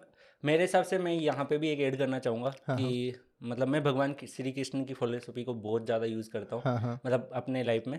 तो मेरे हिसाब से ये होता है कि झूठ तब होता है जब आपके झूठ बोलने से किसी इंसान को नुकसान होता है। मतलब वो होता है सत्य को छुपाना। इन द सेंस अगर आपने देखा होगा महाभारत थोड़ा सा भी आइडिया है तो द्रोणाचार्य और अश्वत्थामा वाला जैसे सीन हुआ था, तो भीम जो था उसने मतलब अश्वत्थामा भीम का नाम रख के उसको मारवा वो जो थी स्टोरी थी। तो कृष्ण भगवान ने क्या बोला था कि सत्य को छुपाना अलग चीज होती है और एक झूठ बोलना कि झूठ बोलने से किसी को हर्ट हो जा रहा है। Correct. मतलब आपने ऐसा झूठ बोला, आपने पेरेंट्स से झूठ बोला कि मुझे आज 20,000 रुपीज चाहिए, टेस्ट सीरीज ज्वाइन करनी है IAS की। ओके, और आप 20,000 में बाहर में जाके आप कुछ पी लिए, खा लिए, उड़ा दिए, वो झूठ होता है। अगर आप उसको, आपके पेरेंट्स अगर इस चीज़ से ये नहीं समझ रहे कि UPSC की टेस्ट सीरीज में 20,000 है, तो आप उसको किसी अल्टरनेट वे से लेके अगर आप उसको प्रॉपर तरीके से यूटिलाइजेशन करो, दैट इज नॉट मतलब झूठ। मेरे हिसाब से भगवान कृष्ण ने यही सिखाया, जब तक किसी को हर्ट ना हो वो झूठ नहीं होता है। नहीं ठीक है, वो झूठ नहीं होता, लेकिन टेक्निकली वो झूठ होता है। ठीक है, बस मैं यही बोल रहा था, और थोड़ा देर पहले भी मैं इसी का रेफर कर रहा था। तो स्प्लिट पर्सनैलिटी डिसऑर्डर तो बहुत ही बड़ा चीज़ हो गया। ठीक है, वो एक एक्चुअल में डिजीज़ है जिसके बारे में अभी बात नहीं कर रहे, लेकिन मैक्सिमम इंडियंस को क्या प्रॉब्लम होता है ना कि जो वो अपने पेरेंट्स के सामने हैं that is completely different from जो वो अपने फ्रेंड्स के सामने। ठीक है, ऑब्वियसली मैंने भी नोटिस तुमने ये भी देखा होगा कि बहुत सारी लड़कियां घर से छुपा के रखती है कि वो रिलेशनशिप में, जबकि उनका प्लान पूरा शादी तक का रहता है। ठीक है, लड़के भी ये करते हैं। ठीक है, बहुत ही, क्योंकि पेरेंट्स उन्हें पता है कभी समझेंगे ही नहीं। ठीक है, तो तुम इसको क्या बोलोगे, क्योंकि they face like they have to be 2 different people at the same time, तो ये भी तो एक प्रॉब्लम है। हाँ, ये प्रॉब्लम डेफिनेटली है, क्योंकि मतलब पेरेंट्स को लगता है, पेरेंट्स के सामने जब वो बन के रहते हैं, मैंने देखा है कि लाइक एक अलग वे में रहेंगे जैसा उनको पेरेंट्स को अच्छा लगे, और अपनी बेसिक लाइफ में अलग वे में रहेंगे। तो कुछ लिमिटेशन तक वो गलत भी हो जाता है अगर हम सत्य, जैसे झूठ वाली मैटर में कि हम झूठ बोल रहे हैं, और कुछ मतलब चीज़ों के हिसाब से वो सही भी हो जाता है, क्योंकि अगर वो नहीं समझ पा रहे हैं तो हमारी भी तो लाइफ इंडिविजुअल हो रही है। उनके टाइम में चीज़ें अलग थी तो उनके पर्सपेक्टिव उस हिसाब से डेवलप हो गए। अब मेरे टाइम में जो चीज़ें हैं, मान लो वो चीज़ें पर्सपेक्टिव अलग टाइम से हो गए। अब जैसे राजस्थान की अगर मैं बात करूँ तो ट्रेडिशन वाइज वो अभी भी बहुत ज़्यादा चीज़ें फॉलो होती है। मैं राजस्थान से बिलोंग करता हूँ, तो वहाँ पे जैसे घूंघट पर्दा भी अभी चलेगा। बहुत सारी चीज़ें चलेगी, बट मुझे पता है कि लाइक फीमेल को कोई स्पेसिफिकली ऐसा नहीं कि आपको घूंघट रखना है, और लाइक इतनी फ्रीडम नहीं है लड़कियों को कि वो एजुकेशन सेक्टर, जैसे विलेज साइड में अगर आप जाओगे तो एजुकेशन गेन करना है, तो वहाँ के लोगों जो एज ग्रुप वाले हैं, जो लाइक मेरे दादाजी और ग्रैंड फादर वाली जो एज के लोग होते हैं, उनके हिसाब से तो गर्ल्स को बाहर ही नहीं निकलना चाहिए। 12th होती है उनकी शादी, 12th भी नहीं, स्कूल नहीं, शादी कर दो उनको 18 होती, तो उनके हिसाब से तो वो चीज़ें सही है। बट हमें पता है कि वो चीज़ें गलत है, जो हमने मॉडर्न नॉलेज गेन करी है, जो टाइम चेंज होता जा रहा है, हमें गलत है। तो अब हम उनके सामने मतलब एक तरीके से झूठ नहीं बोल रहे हैं, हम उनसे छुपा के वो चीज़ें कर रहे हैं, तो कुछ हद तक वो सही है कि आप उनसे छुपा के कर रहे हो कि आप उनके साथ, आप सिटी में रहते हो तो मैं भी आपके गर्लफ्रेंड है, बट आप उसको गांव में लेके नहीं जा सकते कि आप साथ में हाथ डाल के घूम रहे हो। ठीक है, हो सकता है 2-3 वहाँ पे हार्ट अटैक आ जाए किसी को, एम्बुलेंस बुलानी पड़े। ओके, तो वो चीज़ें उनके हिसाब से गलत है। मेरे हिसाब से यही लगता है, मैं अपने आप को इस तरीके से बनाऊँ, आई डोंट नो कि मैं गलत बनाऊँ सही बनाऊँ, कि जिस जगह पे आप हो ना, उनके सामने वैसा बन के रहो, बाकी जैसा देश वैसा भेष, ये सबसे काफी सही है। आप जो विलेज में जाते हो तो विलेज की तरह रहो, उनके नेचर में हाँ सब सही चल रहा है, आपको ज्यादा अपनी नॉलेज डिलीवर करने लगोगे वो नहीं मारे जाओगे। ठीक है, वहाँ पे ऐसा बन के रहो। मैं बताता हूँ, मैं वहाँ पे जाता हूँ ना, तो कई बार ऐसे डिस्कशन होते हैं कि ये ऑयल इसमें कहाँ से आता है, बोले पेट्रोल पंप में ये पेट्रोल कहाँ से आता है। कार के एक्सप्लेनेशन भी होते हैं वहाँ पे। मैं मैकेनिकल इंजीनियर हूँ, मैं सुनता हूँ, वहाँ पे बोलते हैं कि ये पेट्रोल जो होता है ना इस तरीके से वर्क करता है, वो अपनी फिलोसफी होती है उनकी। बट मैं अगर उनको प्रॉपर नॉलेज डिलीवर करने लगूंगा तो उनको एक तो समझ भी नहीं आएगा, क्योंकि बेसिक्स भी चाहिए होते हैं, और वो फिर मुझे एक बोलेंगे ज़्यादा पढ़ के डायरेक्शन गलत हो गई। सालों साल का ट्यूनिंग है ना वो। तो वो डेफिनेटली वो इम्पैक्ट करता है। तो मेरे हिसाब से जो उनको खुश रह रहे हैं उनको रहने दो, उनको ज़्यादा इम्पैक्ट नहीं करो। अब आप जैसे अंडमान एंड निकोबार में एक आइसलैंड है, वहाँ पे कोई भी नहीं जा सकता है, मतलब गवर्नमेंट ने उसको बैन कर रखा है कि वहाँ पे पुराने टाइम के जो होता है ना, पाषाण काल जिसको वर्ड बोलते हैं, स्टोन एज, वहाँ की टाइप के लोग रहते हैं उस आइसलैंड पे। तो डेफिनेटली अब गवर्नमेंट भी उसको इम्पैक्ट नहीं करती है कि उनको एजुकेशन दे दो, जैसे वो खुश है उनको रहने दो वाली चीज़ें। बट हाँ, कई चीज़ें ऐसी होती है कि जो नेगेटिवली इम्पैक्ट होती है। मतलब जैसे मान लो पुराने टाइम में कुछ ट्रेडिशन ऐसे भी थे जो सती प्रथा, लाइक कुछ पॉइंट ऐसे थे। तो वो चीज़ों से किसी एक इंसान की वजह से दूसरे इंसान की लाइफ इम्पैक्ट कर रही है, उनमें आप बीच में बोल सकते हो कि यार ये चीज़ थोड़ा अलग वे में है, बट डेंजरस वे में जा रही है। बाकी तो उनके ट्रेडिशन है, आप चेंज लाना चाहते हो, मैं चेंज लाना चाहता हूँ, वो स्लोली होता है, आप सडन चेंज नहीं कर सकते हो। आज मैं अगर राजस्थान में जाकर डायरेक्टली मैंने एजुकेशन की, मैं दिल्ली में रहा हूँ, मैं गुड़गांव में रहा हूँ, मैंने देखा है कि किस तरीके से गर्ल्स को फ्रीडम होती है, मैं डायरेक्टली जाके वो नॉलेज उन पर इम्पोज करूँगा तो बहुत बड़ा कॉन्ट्राडिक्शन हो जाएगा। तो आपको स्लोली वो चीज़ें चेंज करना पड़ेगा। मैंने सबसे पहले अपने घर में चेंज किया, लाइक मैंने अपनी सिस्टर्स को एमए के लिए बोला कि आप एजुकेशन गेन करो, धीरे धीरे चेंजेस किया, धीरे धीरे यहाँ की जो चीज़ें वहाँ पे ऐड करी, तो स्लोली माइंडसेट चेंज होता है। आप अचानक से चेंज करोगे तो वो इवन आपको हो सकता है कि जैसे एक अलग ही कैटेगरी में डाल देगी, ये तो हमारे जो ट्रेडिशन के साथ खिलवाड़ हो रहा है, ये हो रहा है, फिर तुम्हें सीरियसली भी नहीं लिया जाएगा। हाँ, मतलब बच्चा है, फिर आप चाह के भी इम्पेक्ट नहीं कर पाओगे। आपका पर्पस रहेगा चेंज करने का, बट आप चेंज कर भी नहीं पाओगे। इसलिए इवन जो सिविल सर्विसेज से जो ऑफिसर्स भी जाते हैं ना, वो भी स्लो चेंज में बिलीव करते हैं कि मतलब धीरे धीरे चीज़ें चेंज हो। अचानक से आप चेंज नहीं इम्पोज कर सकते कि आप चाहते हो कि गुड़गांव में जो लोगों की लाइफ स्टाइल है वो विलेज में हो जाए, दैट इज़ नॉट पॉसिबल। तो वही आपके, अगर हम फादर मदर वाली बात करते हैं जिस टॉपिक पे हम थे, तो आपके टाइम में चीज़ें अलग वे है, उनके ट्रेडिशन, उनके टाइम में चीज़ें अलग थी, वो उस हिसाब से सोचते हैं, आप इस हिसाब से सोचते हो, और वो डिफरेंस जो है ना वो रहता है। ओके, बट आपको मतलब जो आपने बोला था स्प्लिट पर्सनैलिटी, तो एक तरीके से आपको भी पता है कि आप सही हो और वो भी सही है, बट मेरे हिसाब से जो आप सही हो उसमें वो चीज़ें जैसे स्मोक करना, ये आप पेरेंट्स के सामने नहीं करते, बट आपको खुद को पता होना चाहिए स्मोक रॉन्ग है। ठीक है, मतलब डॉक्टर भी बोलते हैं, हर कोई बोलता है ड्रिंक करना, मतलब ओवर ड्रिंक करना, ठीक है, वो मतलब रॉन्ग है। ओके, एंड तो वो आपको खुद को पता होना चाहिए। वो पेरेंट्स को, अगर उस चीज़ में पेरेंट्स सही बोल रहे हैं तो डेफिनेटली आप गलत कर रहे हो। तो फिर तो तुम रेबल नहीं, तुम बेवकूफ़ हो। फिर तो तुम्हें बिल्कुल अपने पेरेंट का ही सुनना चाहिए, है ना।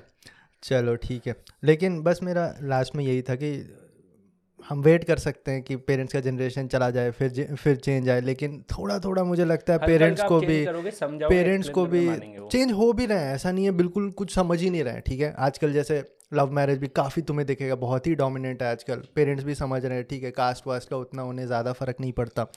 और जैसे मैं एक एग्जांपल देता हूँ, एक लड़की है जो 12th स्टैंडर्ड में होगी उस टाइम पे, उसके फादर ने मेरा स्पीकिंग स्किल का कोर्स ज्वाइन किया, मतलब he would be somewhere in middle 40s, है ना। तो उन्होंने, वो अगर एक लड़के को देख रहा है यूट्यूब में who is in his 20s, है ना, और उस पर अगर भरोसा कर पा रहा है कि this is the generation can teach me something, तो इसका मतलब ये समझ में आता है कि वो हमारे जनरेशन को देख रहे हैं और समझ भी रहे हैं चेंजेस, है ना। तो धीरे धीरे पेरेंट्स और जैसे 40s और 50s का जनरेशन है उसमें भी चेंज आ रहा है, ऐसा नहीं है कि नहीं। एक्चुअली मैं भी ऐसे कुछ करता हूँ, क्योंकि जनरली देखिए मेरे भी फादर होंगे, मेरी फैमिली होगी, तो मेरे फादर भी कई पॉइंट में उनके पर्सपेक्टिव अलग होते हैं। तो फिर मैं उनको एग्जांपल देता हूँ कि लाइक मतलब पापा जैसे मैंने फ़ोन यूज़ किया, तो फ़ोन तो पहले मैंने यूज़ करना स्टार्ट किया था, फिर मैंने आपको फ़ोन गिफ्ट किया है, ठीक है, अब आप फ़ोन यूज़ कर रहे हो, तो आप मुझसे पूछ लेते हो ना कि ये ऐप में ये चीज़ कैसे हो रही है, करेक्ट, इसको फेसबुक पे मैं आईडी कैसे बनाऊं, या फिर इस चीज़ में मैं यूट्यूब पे वीडियो कैसे देखूं, तो मैं आपको एक्सप्लेन कर देता हूं। उसमें मतलब ये होता है ना कि कोई ऐसा तो नहीं है कि आजकल की चीज़ें मैं आपको बता रहा हूँ, ठीक है, और आपको पता है टाइम के साथ चीज़ें चेंज हो गई है, तो वो मैं आपको अगर कुछ मतलब जनरली ये होता है ना, माइंडसेट ये होता है कि बच्चों को हम सिखाएं, बच्चे हमें सिखाते तो हमें लगता है कि बच्चे बिगड़ गए, वो वाले सेंटेंस होता है, ठीक है, तो वो वाली चीज़ होती है ना कई, बट वो हमारा एक्सप्लेनेशन इतना स्मूथली होना चाहिए, मतलब कि उनके तरीके से। हमें जनरली ये होता है कि टेम्पर हाई हो जाता है बच्चों का भी,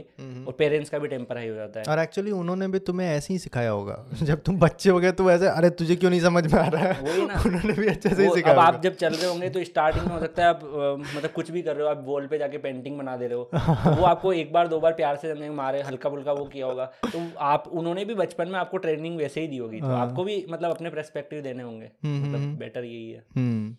चलो यार, बहुत ही ज़्यादा इन डेप्थ डिस्कशन हो गया।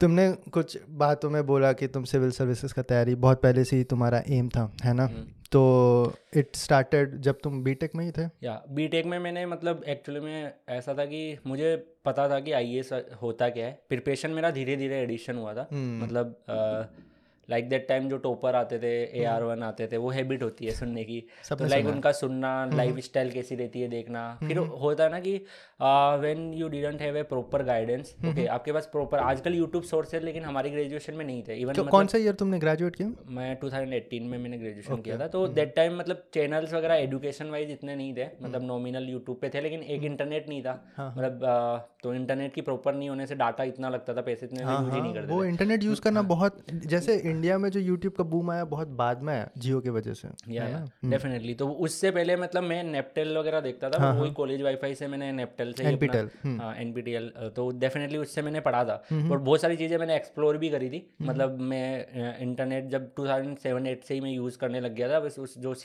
होते हैं ना साइबर कैफेज होते हैं, वहाँ जाके मैं गूगल वगैरह ये सब देखता रहता था। तो उसी में मतलब मैंने नेपटेल मुझे ढूंढा, मैंने कॉलेज में मुझे पता था कि एनपीटीएल कुछ होता है, उसमें मैंने पढ़ाई करी और मतलब चीज़ें देखी। तो उस टाइम में मुझे टॉपर्स के आईएएस के दिखे थे, आईएएस का थोड़ा नॉलेज मिला कि आईएएस कुछ होता है, उसके टॉपर जो होते थे उनको सुनते थे। बट इतना होता ना पूरा नॉलेज कि आईएएस एक्चुअली में होता क्या है, वो तो टाइम के साथ एडिशन हुआ। स्टार्टिंग में केवल वर्ड था, उसकी फुल फॉर्म पता थी, उसके बाद धीरे धीरे ये पता चला कि इसके इतने पेपर होते हैं। मतलब अगर आपके पास प्रॉपर गाइडेंस है, मतलब आज के टाइम में ऐसा हो रहा है कि आप डालोगे UPSC civil services IAS how to prepare, आपको प्लेंटी ऑफ वीडियो मिल जाएंगे 50, ठीक है, और उसमें अलग अलग तरीके मिल जाएंगे। उस टाइम पे आपको खुद को एक्सप्लोर करना होता था। तो मैंने मतलब गूगल करना, सिलेबस डाउनलोड करना, even I purchase one book how to become a IAS. Okay, तो उसको मैंने मतलब रीड करा था मैं, मतलब अपने हाथ में, कई बार मेरे हाथ में रह जाती थी, मैं वैसे उसको छुपा के रखता था, कोई देखे नहीं, ठीक है, बट कई बार मेरे हाथ में रह जाती थी। People make lots of fun कि लाइक इस बुक को अगर पढ़ना है तो फिर कुछ बुक पढ़नी नहीं है, बट मेरे लिए वो बुक भी इंपॉर्टेंट थी कि वो मुझे एक एग्जाम को एनालाइज करना था।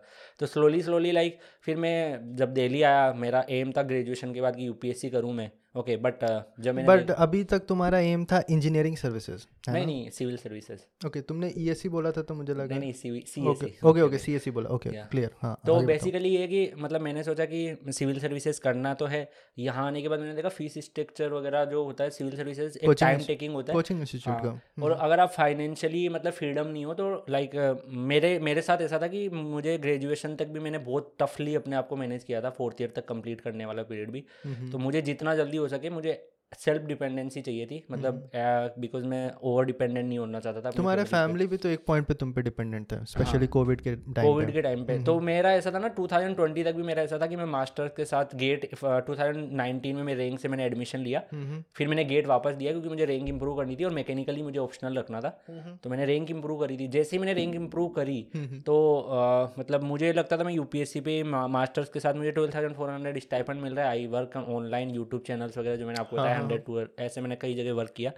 देन आई रियलाइज कि मतलब अगर ये चीज़ें ऐसे चल रही है, बट एक टाइम आया था कि लॉकडाउन के बाद मतलब मेरे पापा जहाँ भी जॉब करते थे उन्होंने बोला कि आपको हाफ सैलरी मिली, पहले से उनको इतनी मिलती थी। लाइक अगर हम बोलते हैं ना मिनिमम वेज के ऊपर हमने बात की, उनको 10,000 मिलता था जो कि रीजनेबल भी नहीं है, उनमें भी 5,000 पर मंथ। मतलब इट्स वेरी हार्ड, मतलब अगर आप शायद कुछ 12 ना कितना घंटे कुछ 12 मॉर्निंग में उनको 10 से रात को 10 तक वर्क करना होता था। इवन वो इनको ये था कि रहने की जगह स्पोर्ट दिया हुआ था, बट मतलब उन्होंने मेरे लिए बहुत हार्डवर्क किया। लाइक अपना फूड भी उन्होंने प्रिपेयर करते थे, मॉर्निंग रात को जाके खाना खाते थे, और मतलब इतना एज में उन्होंने मेरे लिए बहुत एफर्ट डाले। तो वो चीज़ें मुझे मोटिवेट करती थी। तो मुझे लगता था कि अब मैं मतलब लॉकडाउन लग गया है, तो जब मैं लॉकडाउन लगने के बाद अपने विलेज में रहा था 3-4 मंथ, देन आई रियलाइज़ कि यार मतलब मेरी सिस्टर भी है 2, मतलब even I need to plan their marriage. Okay, उनकी मुझे शादी का प्लान करना है। 2 बहनें हैं मेरे से छोटी, उनकी शादी का प्लान करना है, और जो मेरे फादर ने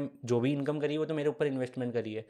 तो देन आई रियलाइज कि मुझे कुछ करना है, मतलब अब मुझे फाइनेंशियली भी फ्रीडम चाहिए। ओके, बिकॉज अदरवाइज मैं जैसे यूट्यूब सोर्स पे काफ़ी ज़्यादा चीज़ें प्रोवाइड करना ये सब, पर मुझे रियलाइज़ हुआ कि एटलीस्ट आपके पास इतना होना चाहिए कि आप अपनी लाइफ को स्मूथली लेके जाओ।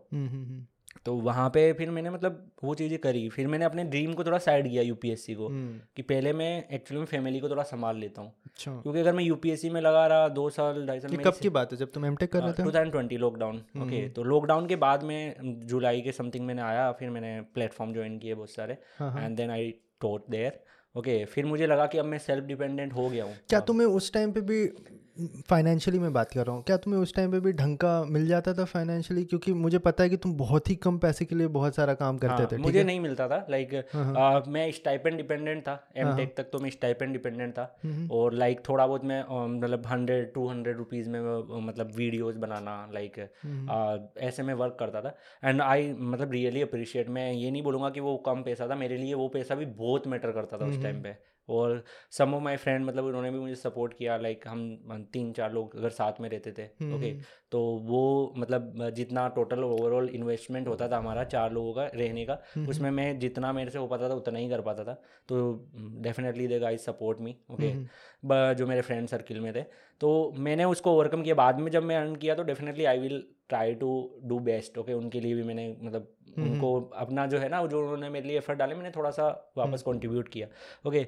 तो मेरे को उस टाइम पे लग रहा था कि कैसे भी करके फाइनेंशियल डिपेंडेंसी बहुत ज़्यादा मैटर करती है, क्योंकि फादर की जॉब छूट चुकी है, हाँ, 2 सिस्टर की लाइफ मेरे ऊपर डिपेंड करती है, क्योंकि आज तक मतलब ऐसा था कि बाय द वे मेरे पेरेंट्स की ऐसे थिंकिंग नहीं थी कि लड़कियों को नहीं पढ़ाना है, बट मेरी सिस्टर एक्चुअली में इंटेलिजेंट थी नहीं, मतलब उनका पढ़ने में मन ही नहीं था। अच्छा, मतलब I share this story later, okay. होता है ना कि डिफरेंस कैसे होता है। तो मतलब वहाँ पे मेनली मतलब मैंने सोचा, फिर मैंने अपने फाइनेंशियल फ्रीडम के लिए कि हाँ मुझे अपनी सिस्टर की शादी करनी है, तो मैंने डेफिनेटली वर्क किया उस फील्ड में, अर्निंग करी, अपने ड्रीम को थोड़ा साइड में रखा।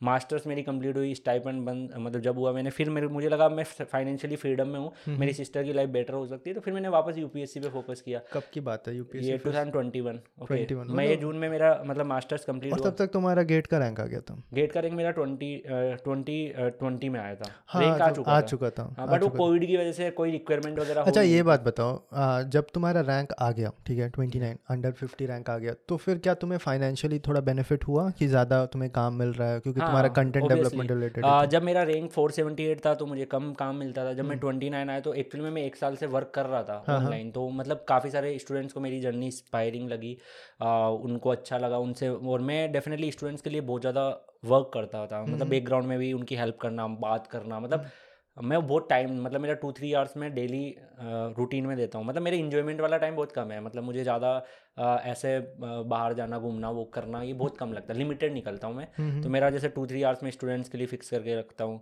कि मुझे 3 आवर्स स्टूडेंट की हेल्प करनी है, बाकी मुझे अपने करियर पे फोकस करना है, मेरे को फैमिली को इतना टाइम देना है। तो मेरा ओवरऑल डे मतलब फिटनेस हो गई, मार्शल आर्ट वगैरह अभी भी मैं थोड़ा बहुत कर लेता हूँ, गेम नहीं खेलता हूँ, बट ये सारी चीज़ों को मैं ओवरऑल सारे टाइम में डिवोट रखता हूँ। उसमें ऐसा नहीं है कि मैं परफेक्ट मैन हूँ, आइडियल मैन हूँ, उसमें चीज़ें कॉन्ट्राडिक्ट भी होती है, गड़बड़ भी होती है, कभी कुछ चीज़ें छूटती भी है, मतलब कभी मैं यूपीएससी का नहीं पढ़ पाता हूँ, कभी मैं जिम भी नहीं जा पाऊंगा, तो ओवरऑल सारी चीज़ें मतलब कॉन्ट्राडिक्ट करती रहती है, बट एक ट्राई करता हूँ कि बेस्ट आउटपुट निकाल पाऊँ। कितने घंटे सोते हो?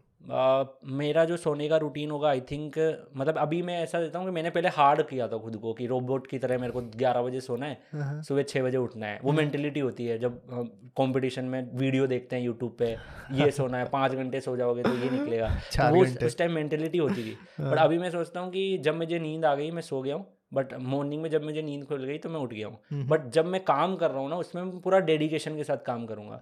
मतलब एक्चुअली में होता है, आपने 4 घंटे सोए बट आप 3 घंटे सुबह पढ़ रहे हो, इफिशिएंट वो 30 मिनट का ही है, आप बीच में स्लीप ले रहे हो। पहले ऐसा होता था, मेरी मेंटेलिटी ऐसी थी कि मैं बैठ गया हूँ ना, तो चाहे मुझे झपकियाँ भी आ रही है तो मैं बैठा ही रहूँगा, मैं रेस्ट नहीं करूँगा। तो वो मेंटेलिटी भी कई बार हमें अच्छे रिजल्ट के लिए इम्पैक्ट कर देती है। हाँ यार, वो तो बहुत ही कॉन्ट्रडिक्टरी चीज़ है, क्योंकि एग्ज़ाम का तैयारी और एग्ज़ाम के तैयारी के बाद का जो हार्ड वर्क होता है, इसमें काफ़ी डिफरेंस होता है। एग्ज़ाम के तैयारी में थोड़ा एक स्ट्रक्चर चाहिए होता है, वहाँ पे थोड़ा एक्चुअली में ये भी था ना कि मुझे कंपटीशन एग्जाम की तैयारी करनी थी, तो मेरे माइंड में क्लियर था कि गेट के लिए मेरे फादर मेरे को सपोर्ट कर सकते हैं, मैं भी वर्क करके सपोर्ट कर सकता हूँ। बट जब गेट हो गया उसके बाद भी, जैसे आपको पता है, रिक्वायरमेंट होते होते 6-7-8 मंथ चले ही जाते हैं। हाँ। तो मेरी 2020 में 29 रैंक थी, लॉकडाउन लग गया जस्ट रिजल्ट के 4 दिन बाद में, और फिर वो कुछ भी चीज़ें नहीं हो रही थी इंडिया मतलब उसमें। तो मुझे एक सबसे बेस्ट ऑप्शन जो था मैंने चूज करके मतलब अपनी डिपेंडेंसी ली।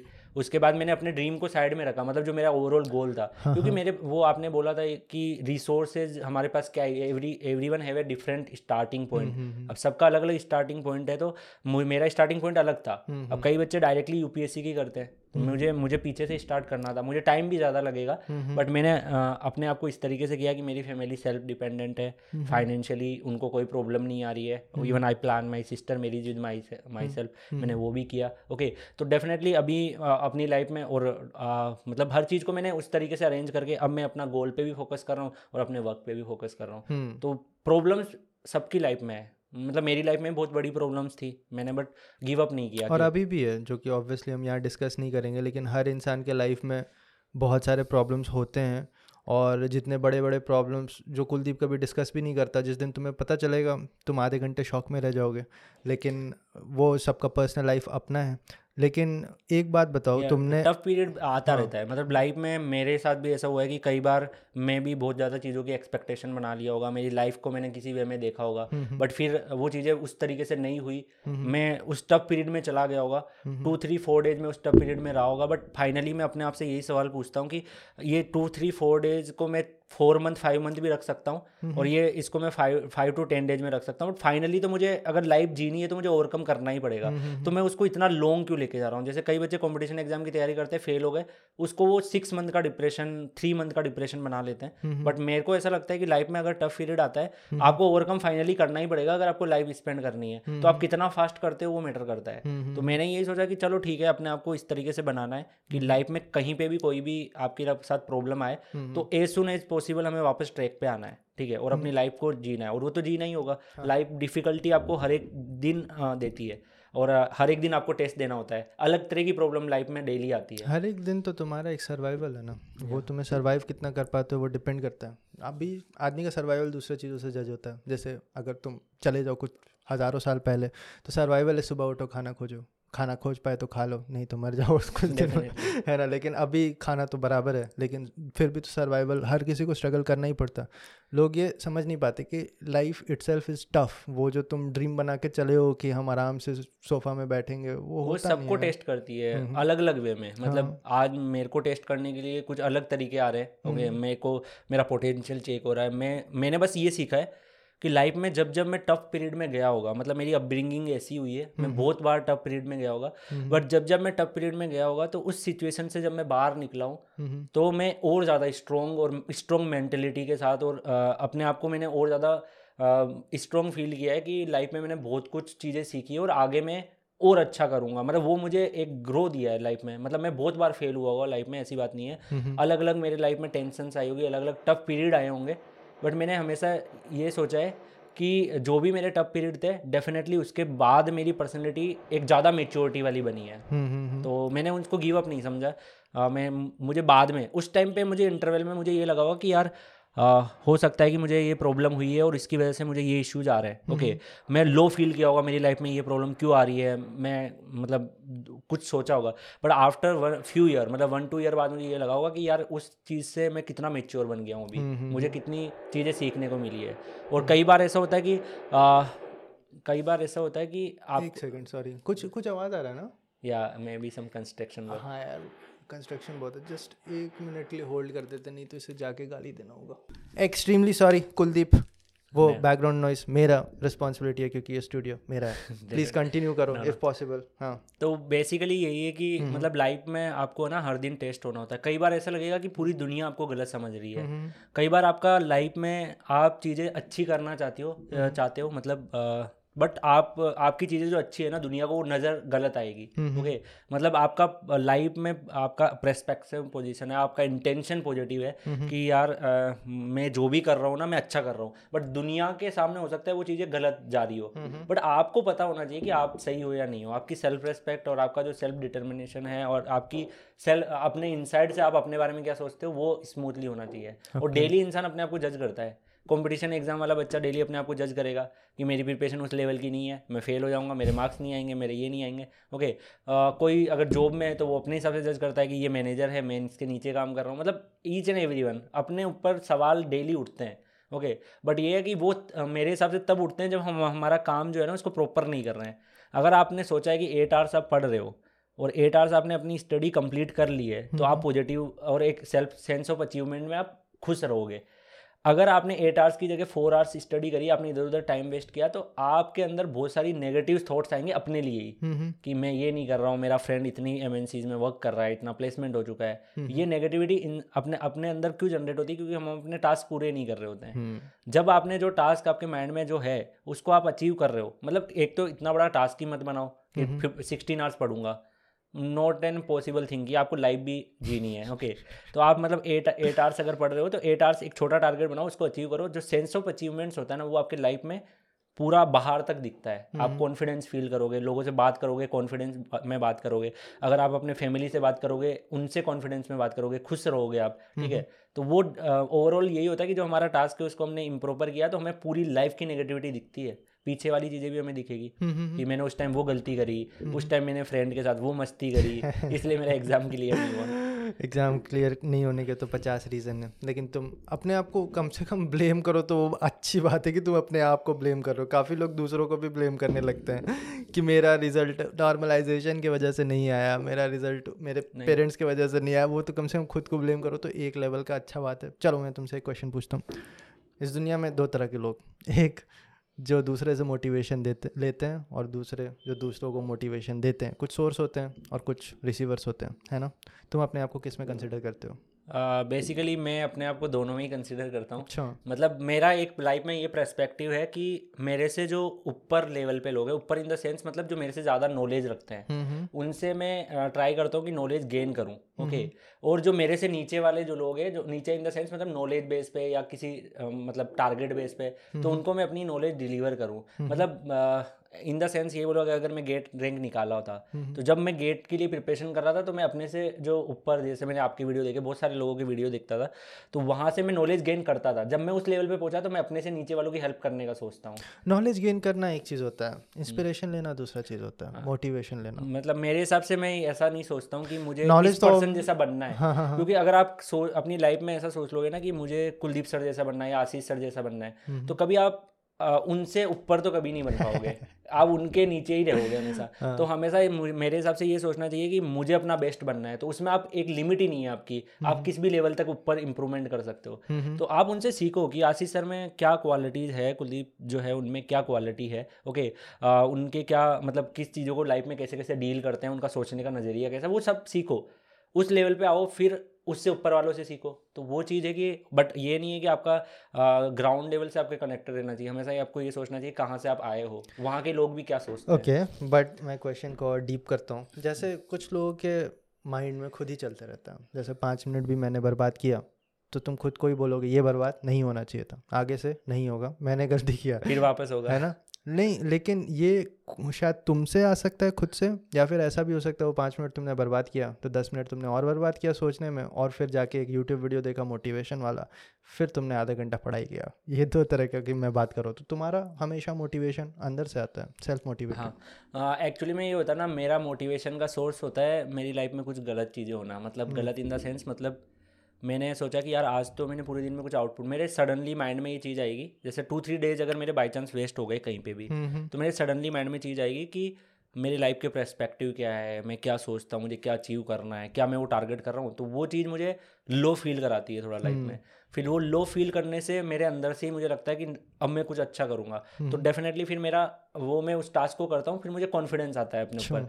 और वो ऐसा है कि जैसे फिर मैंने मान लो काफ़ी दिन तक पढ़ाई करी, फिर 1-2 दिन बीच में मतलब मैं वेस्ट होते हैं, वेस्ट इन द सेंस मतलब मैंने संडे समझ के ऐसा सोचा कि मैं कुछ इतने दिन से पढ़ रहा हूँ तो थोड़ा मैं कुछ इन्जॉय कर लेता हूँ, कुछ कर लेता हूँ, तो वो 1 दिन का मैं सोचता हूँ हो जाता है वो 2 दिन 3 दिन, बट उसमें फिर मैं वापस सोचता हूँ यार ये तो गलत हो रहा है, मैंने मतलब लो फील होगा उससे, फिर मैं 1 मंथ का वापस पुश ले लेता हूँ। तो मैं अपने आप को खुद को लो में डाल के पुश करने का बिलीव कर सकता हूँ, तो वो अंदर से सेल्फ मोटिवेशन आता है। बट मैंने हमेशा ये सोचा है कि एक्सपीरियंस किसी से भी सीखा जा सकता है, मतलब ज़रूरी नहीं है कि मुझे मेरे से ऊपर वाले लोग भी सिखाएं। मतलब कई बच्चे भी होते हैं जो बहुत सारी चीज़ें सिखा जाते हैं, ठीक है, जो मतलब अभी गेट एक्सपीरियंस से भी मैं बहुत कुछ चीज़ें मेरे को पता लग जाती है जो कि यार मैं सर शॉर्ट नोट्स को मैंने इस क्वालिटी में बनाया, क्या पता मैंने भी नहीं बनाया या मेरे से ऊपर वालों ने नहीं बनाया, तो मैं मतलब एक्सेप्ट कर लेता हूँ, हाँ यार तुमने मतलब वर्क किया है, तो मैं उसको इम्प्लीमेंट करने का ट्राई करता हूँ कि इससे भी सीखा जा सकता है कुछ भी। नहीं, अगर टफ टाइम तुम्हारा मोटिवेशन है उसका बस यही प्रॉब्लम है कि कभी ना कभी तुम्हारा लाइफ अच्छा होगा ही, कभी ना कभी। मैंने भी देखा है अपने फेस में, कोई प्रॉब्लम ही नहीं है लाइफ में, सब कुछ सही चल रहा है, फिर तो तुम बिल्कुल काम करना बंद कर दोगे। तो जो तुमने अभी बोला ना अपने से नीचे को देखना, मैं एक चीज़ हमेशा जो भी एस्पिरेंट्स है उससे एडमायर करता हूँ कि वो जो उनमें आग है ना अभी, वो अगर तुमने खो दिया तो तुमने अपना ग्रोथ भी खो दिया। तो अंदर इंटरनली आपके अंदर होते रहना चाहिए। भले वो लोग के पास उतना अकम्पलिशमेंट नहीं है, लेकिन उनके पास कुछ है जो तुम्हारे पास भी नहीं है। अगर तुम्हारे पास अकम्पलिशमेंट है तो, है ना, मान लो तुम्हारे पास एक बार सेफ्टी आ गया तो वो आप उनसे बहुत सारी, जैसे आपने बताया कि वो 40 ईयर के होके भी आपसे सीखते हैं, तो वो नेचर होना चाहिए। मतलब बड़े बड़े जो लोग होते हैं वो कभी जो नॉलेज में एक लेवल तक जाते हैं, वो हमेशा नीचे वालों से भी सीखते हैं। वो ऐसा नहीं बोलेंगे कि मुझे ज़्यादा आता है, मुझे मत सीखा। वो वाला डायलॉग नहीं होता वो मूवी में जो होता है कि चल चल बाप को मत सीखा, वो वाला पैटर्न नहीं होता है।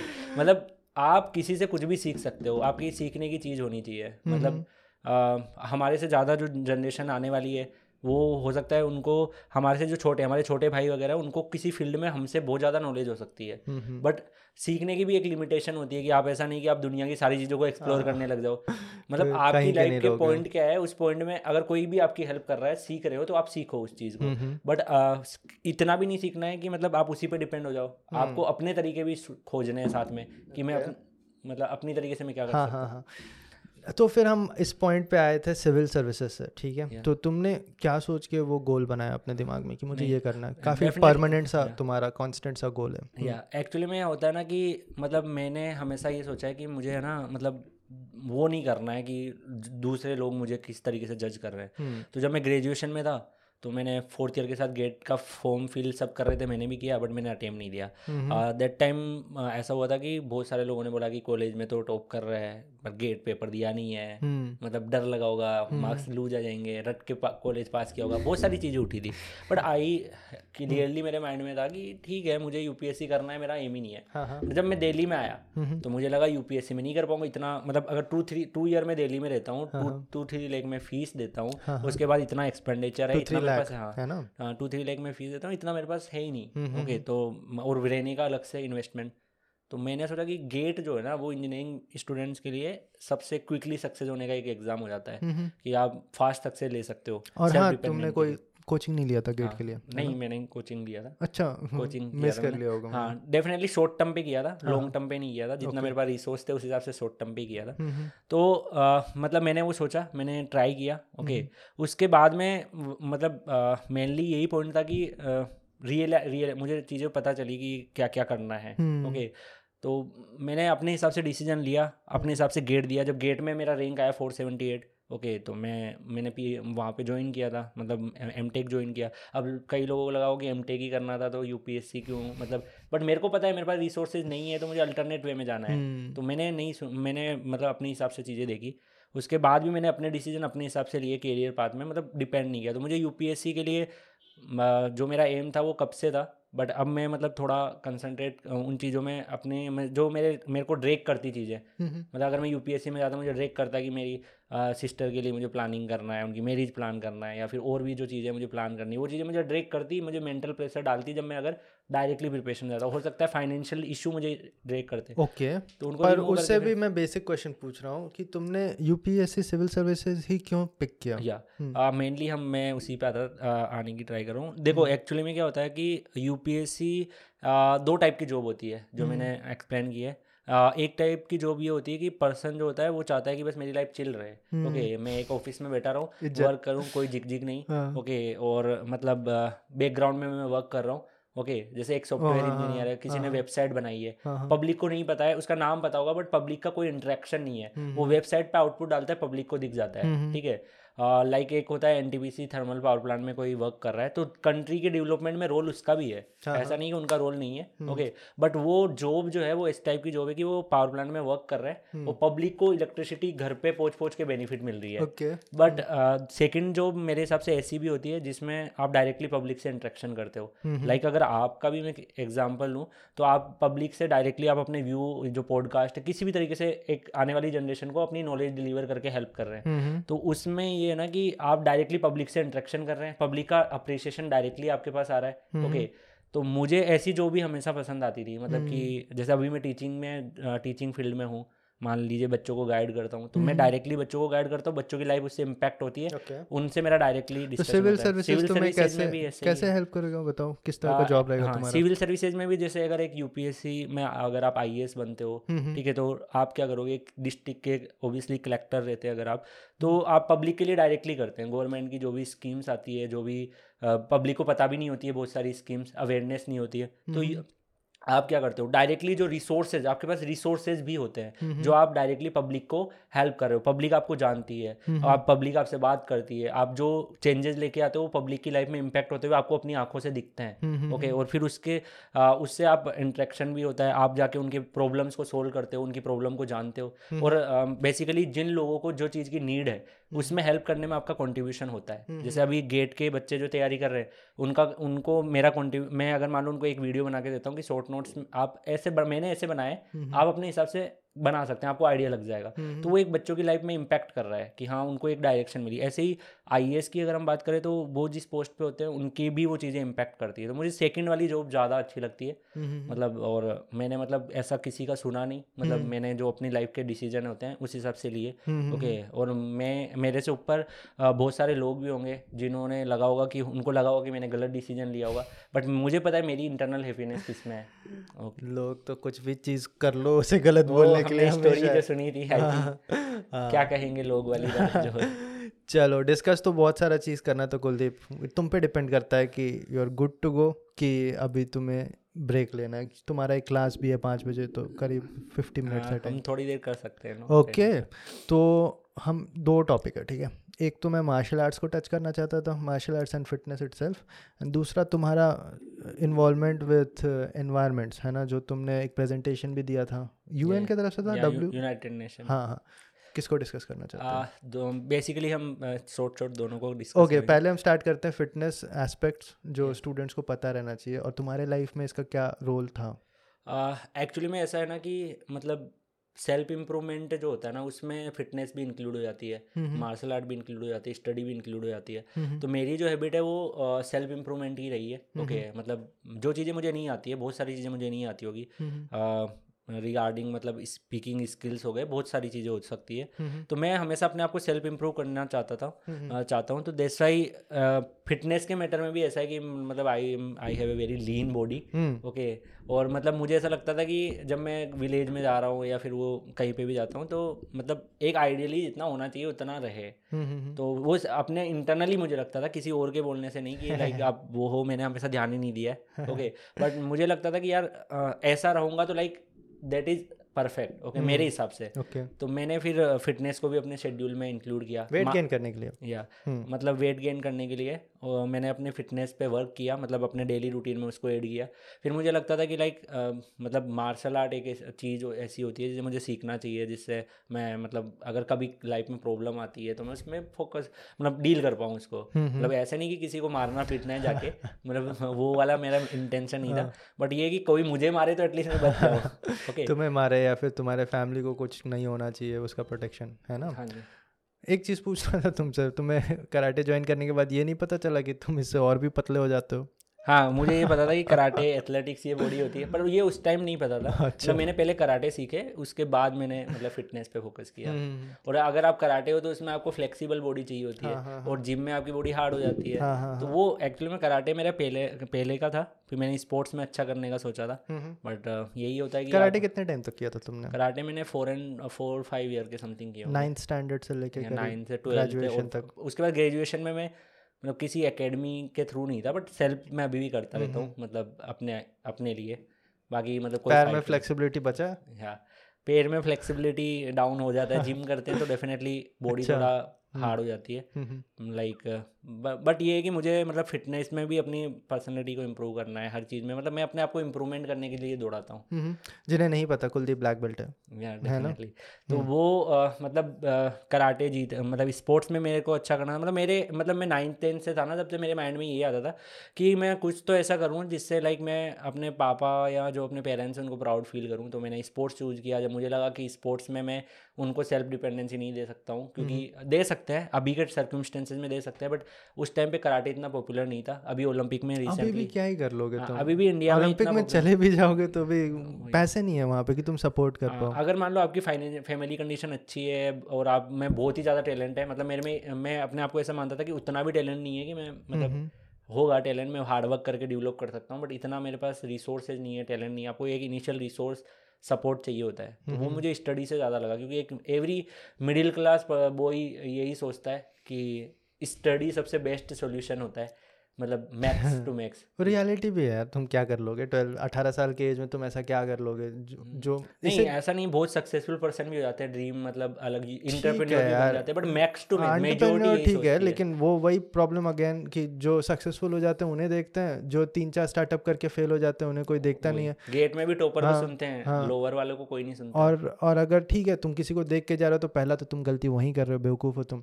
और दूसरा बात ये है कि इंडिया में एक स्टेप हर जगह बढ़ जाता है, ठीक है, कि सेल्फ सफिशिएंट होना है तुम्हें, जो पढ़ाई से क्विकेस्ट होना है, सबसे ज़्यादा सर्टेन वही है कि पढ़ाई कर लो, स्टेबल हो जाओ, उसके बाद तो बहुत लोग बहुत कुछ कर लिया, जैसे अभी जो मैं कर रहा हूँ उसका पढ़ाई से क्या रिलेशन है ना।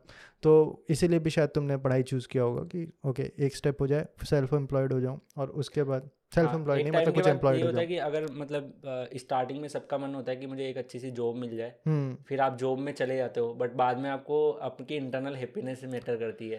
तो हम उस हिसाब से एक मतलब जैसे हमारा स्टार्टिंग में अर्निंग हमें लेना है, हमें लगता है कि हमें थोड़ा बहुत चीज़ें अर्न करनी है, ओके। उसके बाद जैसे ही हमने चीज़ें अर्न करी है, ओके, फिर हमें लगता है यार मेरी खुशी किस में मैटर करती है, तो हम डिसीजन उसके हिसाब से लेने लग जाते हैं। तो वही मुझे करना था, मतलब मैंने इसलिए मार्शल आर्ट से लेके स्टडी पे अपना कंसंट्रेट किया और स्टडी पे फोकस किया। अभी मैं मतलब एज ए हॉबी कर लेता हूँ। ओके, लेकिन मार्शल आर्ट्स या फिर जो भी फिटनेस का वो तुमने किस तरह से कंटिन्यू किया? लाइक मतलब एक तो मुझे बेटर बनाना था अपने आप को, तो अभी मैं जैसे अपना डेली रूटीन में मेरा टाइम एड है, लाइक 1 आवर्स मुझे अगर फिटनेस को देना है तो मैं 1 आवर्स अपना डेली फिटनेस को देता हूँ। जो मैं डाइट वगैरह जो भी मुझे मतलब मुझे जितनी नॉलेज है उस हिसाब से मैं ट्राई करता हूँ कि अपने आप को इम्प्रूव करूँ, ओके।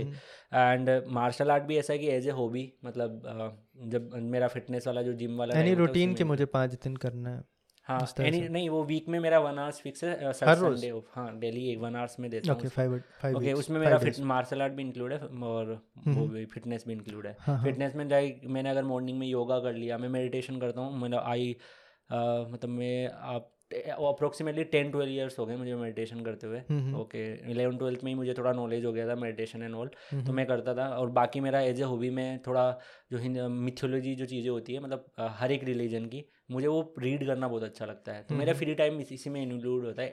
एवरीबडी हैव डिफरेंट हॉबीज़, तो मेरा हॉबी यही है कि पुराने टाइम में जाके चीज़ें पढ़ना कि क्या होता था उस टाइम पे, जो मिथोलॉजिकल आती है या रियलिटी थी, वो हम उस पर तो बहुत बड़े डिस्कशन होते रहते हैं, बट वो मुझे पढ़ना अच्छा लगता है। बाकी फिटनेस, तो 2 ही मेरे हॉबी वाले पार्ट आते हैं, ओके। और बाकी सेल्फ इम्प्रूवमेंट करना। देखो तुम्हें भी ये बात पता होगा, तुम स्टूडेंट से इंटरेक्ट कर ही रहे हो, करीब 2 से 3 साल हो गए, है ना।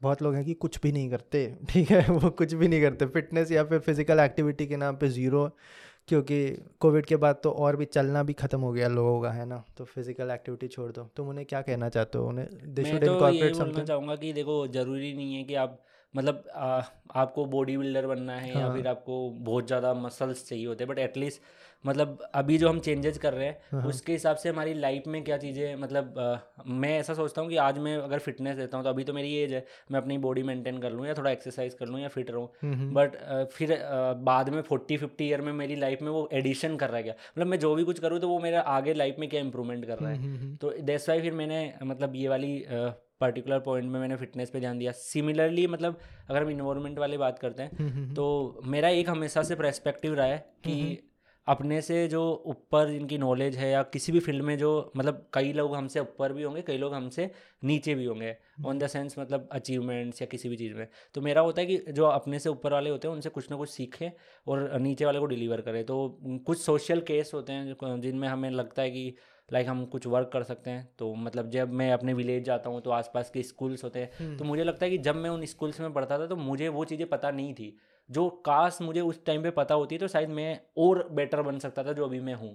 तो लाइक दैट्स वाई फिर मैं जब स्कूल्स वगैरह में जाता हूँ तो उनको लाइक इन सब बारे में डिस्कशन करता हूँ कि लाइक आपको करियर में ये पर्सपेक्टिव, आप बायो लेते हो तो इससे ये होता है, मतलब अगर आप साइंस लेते हो तो इससे ये होता है, आपके पास इतने ऑप्शंस होते हैं, आप ये बन सकते हो, थोड़ा ये डायरेक्शन। बाकी उनको थोड़ा awareness related to environment, okay, जो भी ट्री प्लांटेशन करवाना स्कूल्स में जाके, या ये सब चीज़ें मैं करता रहता हूँ। तो दैट्स वाई वो वहाँ की गवर्नमेंट को भी मतलब चीफ मिनिस्टर ऑफ राजस्थान को वो नोटिस, मतलब पहले वो डिस्ट्रिक्ट कलेक्टर को नोटिस हुआ, फिर चीफ मिनिस्टर ऑफ राजस्थान को नोटिस हुआ, then ministry of water resource, मैंने वाटर के ऊपर बहुत सारे वर्क कर रखे थे, मिनिस्ट्री ऑफ वाटर रिसोर्स में वो नोटिस हुआ, देन आई रिप्रेजेंट यूएन, मतलब इंडिया को रिप्रेजेंट करके मैंने वहाँ पे जो प्रॉब्लम थे वो वहाँ पे एक्सप्रेस क्या था, ये कॉन्फ्रेंस था कोई? हाँ, वो यूएन का कॉन्फ्रेंस होता है। जिस तरीके से जो हमारे मिनिस्टर्स होते हैं, प्राइम मिनिस्टर होते हैं, ये बड़े लेवल पे जाते हैं, उसी तरीके से यूथ के लिए भी मतलब उसमें पार्टिसिपेशन होता है। मतलब वो बड़े जो लोग, जो पॉलिटिशियन या जो मिनिस्टर्स होते हैं, वो बड़े लेवल पे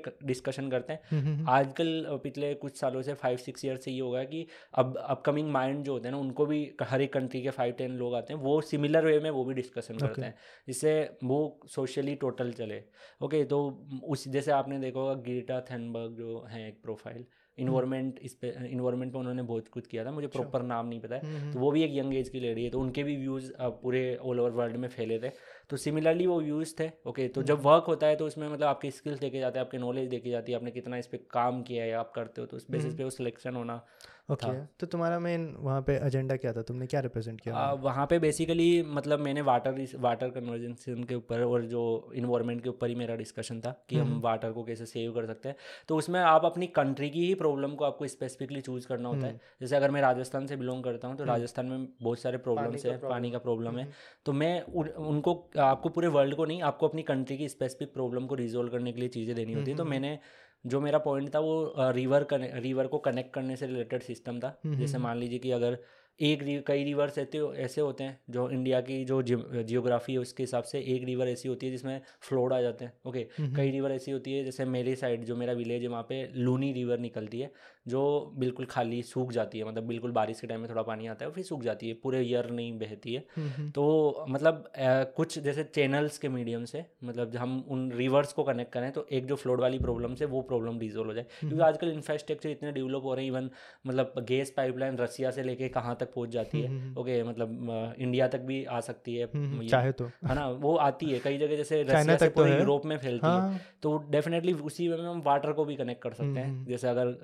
जो आसपास की रिवर, चंबल रिवर जो है राजस्थान में, वो फुल फ्लो करती है, वहाँ से हम लूनी रिवर को कनेक्ट करें, और जब रिवर में अगर कनेक्शन होता है तो ग्राउंड वाटर ऑटोमेटिकली इंप्रूव होता है आसपास के एरिया में। तो ऐसे ही करके मेरा एक पूरा मतलब ओरिएंटेशन था, और डेफिनेटली वो अच्छा गया था। वहाँ पे कोई विनर नहीं होता है, आपको बस अपने पर्सपेक्टिव तो उस पे what do they do अगर उन्हें आइडिया अच्छा लगा या फिर सेंसेबल लगा? हाँ, वो एक्चुअली में मतलब एक स्मार्ट इंडिया हैकाथॉन के नाम से इवेंट होता है, मतलब वो मेरे टाइम में फर्स्ट टाइम हुआ था। तो उस टाइप के इवेंट में ये आइडियाज़ ही पिक किए जाते हैं, हर अलग अलग मिनिस्ट्री कराती है ये, मतलब हर एक मिनिस्ट्री आपको कॉमन मतलब आपको अपने आइडिया भी देने होते हैं, और वो प्रॉब्लम शो करते हैं, उनके सोल्यूशन भी आपसे मांगते हैं। तो वहाँ पे आप वेबसाइट देखोगे स्मार्ट इंडिया हैकाथॉन से दिखेगी, 2018 के टाइम पे हमने ये सबमिट किया था उस टाइम पे। तो डेफिनेटली फिर वो उस आइडिया को पिक करके एक्शन भी लेते हैं, मतलब अपनी स्कीम्स में ऐड करते हैं उनको। और जो मतलब सिविल सर्विस एंड ब्यूरोक्रेट्स होते हैं, जब उनकी थॉट प्रोसेस चलता है तो उन आइडिया में से कुछ आइडियाज़ पिक भी होते हैं। तो मतलब ओवरऑल वो कंट्री के डेवलपमेंट में रोल प्ले करता है। तो मैंने हमेशा ये सोचा कि अपने आप को इस तरीके से बना के रखूँ कि थोड़ा सोशल सर्विस में भी रहूँ, ठीक है। उसके बाद सोशल सर्विस अगर हो जाती है तो देन आफ्टर देट मैं बाकी सारी जो चीज़ें उसमें भी अपने आप को देखूँ। ओके, जितने अलग पॉइंट, अपनी फिटनेस, अपनी स्टडी, अपना पब्लिक के लिए कुछ करना, अपनी सेल्फ लाइफ को एंजॉयमेंट करना, मतलब ओवरऑल मैं सब चीज़ों में इन्वॉल्व रहूँ, मतलब एक स्पेसिफिकली किसी एरिया में इन्वॉल्व ना रहूँ। होलिस्टिक सा ग्रोथ हो तुम्हारा, है ना, लाइक। और वो मेरा लाइफ का मतलब एक ही पर्सपेक्टिव है कि मतलब थोड़ा हाई लेवल लगे किसी को, बट मेरा ऐसा है कि we just born to develop our soul. मतलब फाइनली जैसे अगर हम नॉन मटेरियल चीज़ें कितनी भी कलेक्ट करें, करना ज़रूरी है, वो आपको लाइफ स्पेंड करना है तो करना है, सोसाइटी में दिखाने के लिए करना है, किसी को अचीवमेंट्स अपने आप को ग्रो करने के लिए करना है। बट मेरे को ऐसा लगता है कि मैं अपने आप को इम्प्रूव करूँ, हर फील्ड में इम्प्रूव करूँ, मतलब जो मुझे जिसमें मेरी स्ट्रेंथ है उसमें तो अपने आप को, ऐसे तो मैं इंजीनियर हूँ, मैं अब किसी का ऑपरेशन करने तो नहीं जाऊँगा डॉक्टर बन के, है ना, बट जो काम मैं कर रहा हूँ ना उसमें मैं अपने आप को इम्प्रूव करूँ। मतलब तो लाइक उसमें ये इन्वायरमेंट वाली चीज़ें भी आ जाती है, फिटनेस वाली चीज़ें भी आ जाती है, मार्शल आर्ट भी आ जाता है, दूसरे बच्चों की हेल्प करना भी आ जाता है। तो ओवरऑल एक मतलब मिक्स टाइप की पर्सनैलिटी रहे। ओके तुम्हारा यूट्यूब चैनल का क्या हुआ, अभी भी कंटेंट डाल रहे हो उसमें? नहीं, अभी एक्चुअली में मैं यूट्यूब चैनल जो है वो ड्यू टू सम कॉपीराइट वो तो हट गया था, but I have a one Telegram channel पे मैं अभी भी बच्चों की हेल्प करता हूँ। तो नया स्टार्ट कर दो यार YouTube channel. Yeah I am thinking about it. मैं आपसे सजेशन ही ले रहा था like related to studio and all. अगर बच्चों को किसी को भी हेल्प कर रहा है तो I will try to do. हाँ कॉपीराइट एक यूट्यूब में है तो क्या प्रॉब्लम है, तुम नया स्टार्ट कर दो, गूगल अकाउंट गई तो दूर। बाकी मैं जैसे टेलीग्राम और जो मैं व्हाट्सएप ग्रुप रन करता हूँ 55 plus WhatsApp, not only GATE competition exam, even social NGO वगैरह के भी करता हूँ। ओके तो मतलब अगर कोई भी कनेक्ट होना चाहता अगर हाँ नहीं अगर तुम्हारे पास कोई है सोशल वर्क कर रहा है और ही I connected with various NGO यहाँ पे दिल्ली गुड़गांव की भी मैं बात करूँ तो यहाँ पे मैं रहता हूँ, तो यहाँ पे मैं अपने आप अपना चूज कर लेता हूँ। तो लाइक यहाँ पे ब्लाइंड काफ़ी सारे हॉस्टल चलते हैं जहाँ पे ब्लाइंड लोग रहते हैं, तो उनको उनके मैं वहाँ पे जाता हूँ। लाइक उनको आप लोग क्या करते हैं जनरली, कपड़े वगैरह कई लोग होते हैं मतलब कपड़े जैसे जो उन्होंने पहने हैं वो हम जस्ट थ्रो इट है ना, मतलब अगर हमें नहीं पहनना है तो हम फेंक देते हैं या किसी को। वहाँ पे क्या करते हैं हम, जो भी हमारे सामान यूज़ नहीं होता है घर में या तो उनको मैं जैसे कलेक्ट कर लेता हूँ। मतलब जहाँ पे भी मैं वर्क कर रहा हूँ वहाँ से बोला कि यार आपके पास कुछ सामान हो तो मुझे दे देना, मैं एनजीओ में जा रहा हूँ तो मैं जाके वहाँ डिलीवर कर देता हूँ। तो जैसे अब कुछ ऐसे पॉइंट्स होते हैं जो उनके काम आ जाते हैं। मतलब हमने विंटर में एक जैकेट खरीदा, वो ख़राब भी नहीं हुआ, हमने नया खरीद लिया, उसको पहनना बंद कर दिया है, तो वो थोड़ा 1-2 ईयर ओल्ड हो गया, तो हम क्या करते, थ्रो कर देते। दैट नॉट यूजफुल, मतलब एक रिसोर्सेज का वेस्ट भी हो रहा है और वो किसी की हेल्प कर सकता है क्योंकि किसी का वो ड्रीम है, आपके लिए वो यूजलेस हो गया बट कोई वो भी पहनना चाहता है। जैसा ही मैं ऐसे कनेक्टेड हूँ और मैं वर्क करता रहता हूँ। इवन मतलब कोई ऐसी मतलब ऐसी चीज़ों में सब में मैं मतलब कनेक्टिविटी नॉट ओनली मी, मतलब मैं ट्राई करता हूँ कि कुछ और लोग भी कनेक्ट होके काम करें इन चीज़ों में। तो हमें कनेक्ट करो कुलदीप, हम भी हेल्प करेंगे तुम्हें, है ना। यहाँ पे जितने लोग हैं कनेक्ट होना चाहते हैं कुलदीप से कनेक्ट करो। तो मैं फेसबुक प्रोफाइल जो है वो इसका सारा जो भी लिंक होगा सोशल मीडिया का वो मैं डिस्क्रिप्शन बॉक्स में डाल दूंगा। और Kuldeep thank you for being over here, तुमने तो बहुत सारा चीज़ मुझे भी सिखा दिया, याद रखूँगा। मैं पॉडकास्ट करने का बहुत बड़ा रीज़न ये भी है कि मैं भी बैठे बैठे सीख जाता हूँ। डेफिनेटली मैं भी आपसे बहुत सारी चीज़ें सीखा हूँ, पास्ट में भी सीखा हूँ एज ए स्टूडेंट जब मैं प्रिपरेशन कर रहा था। ओके एंड लास्ट टाइम जब हम पॉडकास्ट हुआ था दैट टाइम मतलब आई थिंक हमने जो जर्नी शेयर करी थी वो काफ़ी स्टूडेंट्स को इंस्पायर करी थी। जैसा ही मैंने फिर आपको कांटेक्ट किया कि लाइक अभी कुछ और चीज़ें ऐड हो सकती है, तो कई लोगों को और हेल्प कर सकती है वो चीज़ें। और लकीली हम सेम सिटी में भी थे, तो शायद तुम आगे और भी बहुत बार देखो कुलदीप को यहाँ, क्योंकि सच बताऊँ तो मेरे पास बहुत सारे क्वेश्चन है लेकिन एक पॉडकास्ट का एक लेंथ के लिए इतना ताकि आप लोग सजेस्ट कर सकते हैं। तुम सजेस्ट कर सकते हो, लिंक जो भी डिस्क्रिप्शन क्या कमेंट सेक्शन में तुम डाल सकते हो। कभी भी कुलदीप को बुला सकते हैं, कुलदीप शायद 15 मिनट दूर ही रहता है मेरे से। तो हम दोबारा भी कर सकते हैं। जब तक अगर किसी स्टूडेंट्स को या किसी भी लाइफ की हमारे पॉइंट से किसी की हेल्प हो रही तो definitely we can do it. Okay और हमारा बस एम यही था कि कुछ पॉजिटिव इम्पैक्ट कर पाए, बस इम्पैक्ट ही कर सकते हैं, उसके बाद डिसीजन और सॉल्यूशन तुम्हारा काम है, कर लो जितना ज़्यादा कर सकते हो। Okay thank you guys for being over here. Momentum is a weekly podcast, हम हर वीक यहाँ दिखेंगे तुम्हें। इसके अलावा 2 और पॉडकास्ट मैं चला रहा हूँ, चूँकि मेरा इंटरेस्ट है रॉकेट साइंस में, तो मैं स्पेस साइंस एंड टेक्नोलॉजी का एक पॉडकास्ट चलाता हूँ स्पेस कास्ट, और दूसरा मैं कोमल के साथ जो पॉडकास्ट चलाता हूँ टॉक एंड फायर। दोनों ही काफ़ी तेज़ी से चल रहे हैं, हर वीक हम 1 या 2 पॉडकास्ट अपलोड करते हैं। सारे पॉडकास्ट आशीष रंजन पॉडकास्ट के नाम के अंडर तुम्हें Spotify, Google podcast, Apple podcast में भी मिल जाएगा अगर तुम्हें बस ऑडियो सुनना है। कुछ लोग के लिए 2 घंटा लंबा हो जाता है तो ऑडियो में भी सुन सकते हो। और बाकी हम फिर मिलेंगे। कुलदीप अपने ऑडियंस को बोल लो जो भी बोलना है जाने से पहले। फाइनली मैं यही बोलना चाहूँगा कि लाइक प्रॉब्लम को डील करना आना चाहिए, जो हमारा समरी था। सेकंड हमें ये कि मतलब इस पॉडकास्ट से अगर आपको कुछ भी चीज़ें सीखने को मिली है तो डेफिनेटली आप मैक्सिमम लोगों को इंस्पायर करो इन चीज़ों से, क्योंकि हम लोग भी ह्यूमन बीइंग ही है। शेयर करो ब्रो, शेयर भी करना ज़रूरी है। या श्योर। एंड बाकी हो सकता है कि कुछ चीज़ें आपको सीखने को मिली है तो अपनी लाइफ में इम्पैक्ट करना है। ऐसा होता है जनरली आपने सुना और 1-2 दिन में आप उसको नहीं। कुलदीप जैसा तुमने बोला ना कि बस टॉपर्स को ही सुनते रहते हैं, मेरा एक नया एजेंडा भी है मोमेंटम पॉडकास्ट के साथ कि मैं उन लोगों को भी जनरली लाता हूँ जिनका रैंक कुछ आया नहीं। जैसे कि एक 5000 रैंक वाला एक लड़का आया था, बहुत स्ट्रगल किया, 10 साल स्ट्रगल किया, मेरे ही बैच का है, 2016 का पास आउट है।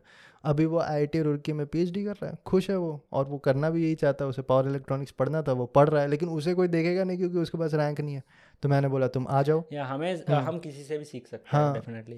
तो आई थिंक सो कि बाकी अगर आप जैसे मैंने बताया आप इन्वायरमेंट से रिलेटेड चीज़ों में कनेक्ट होना चाहते हो या किसी भी चीज़ से रिलेट करना हो तो you can connect through this सारे लिंक डिस्क्रिप्शन बॉक्स में। डेफिनेटली मैं तो आपके लिए भी बोलना चाहूँगा कि काफ़ी लोगों को आपसे इंस्पिरेशन मिलता है। Okay and I hope so कि आगे भी मतलब ऐसी चीज़ें काफ़ी कम लोग आते हैं। मतलब मैं अगर एग्जांपल दूँ कि एनजीओस का बात करो। इतने सारे जो टॉपर्स होते हैं, इतने सारे टॉपर्स हर साल निकलते हैं, बट बहुत कम ऐसे मेरे बैच में अगर 2-3 लोग निकले होंगे जो रेगुलर कंटिन्यूसली बच्चों की हेल्प कर रहे हैं। आपका अगर हम बात करें तो आप भी कर रहे हो, तो डेफिनेटली अलग अलग लेवल पे अलग अलग पर्सन आते हैं। तो एक ये भी एक नोबल वर्क है, हम सोसाइटी को इम्प्रूव करने के लिए किसी भी तरीके से कंट्रीब्यूशन कर सकते हैं। तो आपकी लाइक पॉडकास्ट से एक्सपीरियंस मिलता है कुछ लोगों का, जिन लोगों को नीड है उनको। अबव ऑल तुम्हें रियलिटी मिलता है। पॉडकास्ट का अनस्क्रिप्टेड होना और बिना किसी कट का होने का रीज़न यही है कि तुम्हें एक रियलिटी मिले, भले कुछ लोग तो उसे। ये काफ़ी डेफिनेटली अच्छा वर्क है। मतलब आप लोग भी अपनी लाइफ में कुछ ना कुछ ऐसे अच्छे वर्क करें, मोटिवेटेड रहिए और पॉजिटिव रहिए। और मैं ये बोल रहा था कि if you want to share something, एक ईमेल आईडी होगा डिस्क्रिप्शन बॉक्स में, तुम हमें रीच आउट कर सकते हो।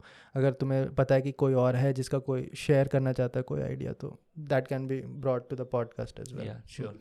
और your NGOs are also most welcome Kuldeep. बल्कि मैंने कुछ एनजीओज को रीच आउट भी किया था, मैंने और कोमल को, कि if you need some help, तो फिर उनके साइड से उतना कुछ रिस्पॉन्स नहीं आया, क्योंकि वो शायद सोशल मीडिया को अभी उतना ज़्यादा यूज़ नहीं कर रहे हैं, है ना। डेफिनेटली वो ग्राउंड पे थोड़ा वर्क करने में रहता है। Okay guys, we are going to end it over here. उम्मीद है कि तुम्हें पसंद आया होगा और हम फिर मिलेंगे next week. Thank you, bye. That's about it, guys. Thanks for listening. This is only the audio version of the podcast. The video version is available on the YouTube channel named Talk4712. That is TORQ4712. Other social media information will be down in the description box. You can check it out. Momentum Podcast is just one of the podcasts. Other podcasts that we have are Spacecast and Talk and Fire. Spacecast is on space technology. Talk and Fire is on general topics. You can pick yours or you can pick all. If you pick all, you have a podcast almost on a daily basis. That's about it. I'll see you in the next one. Till then, bye.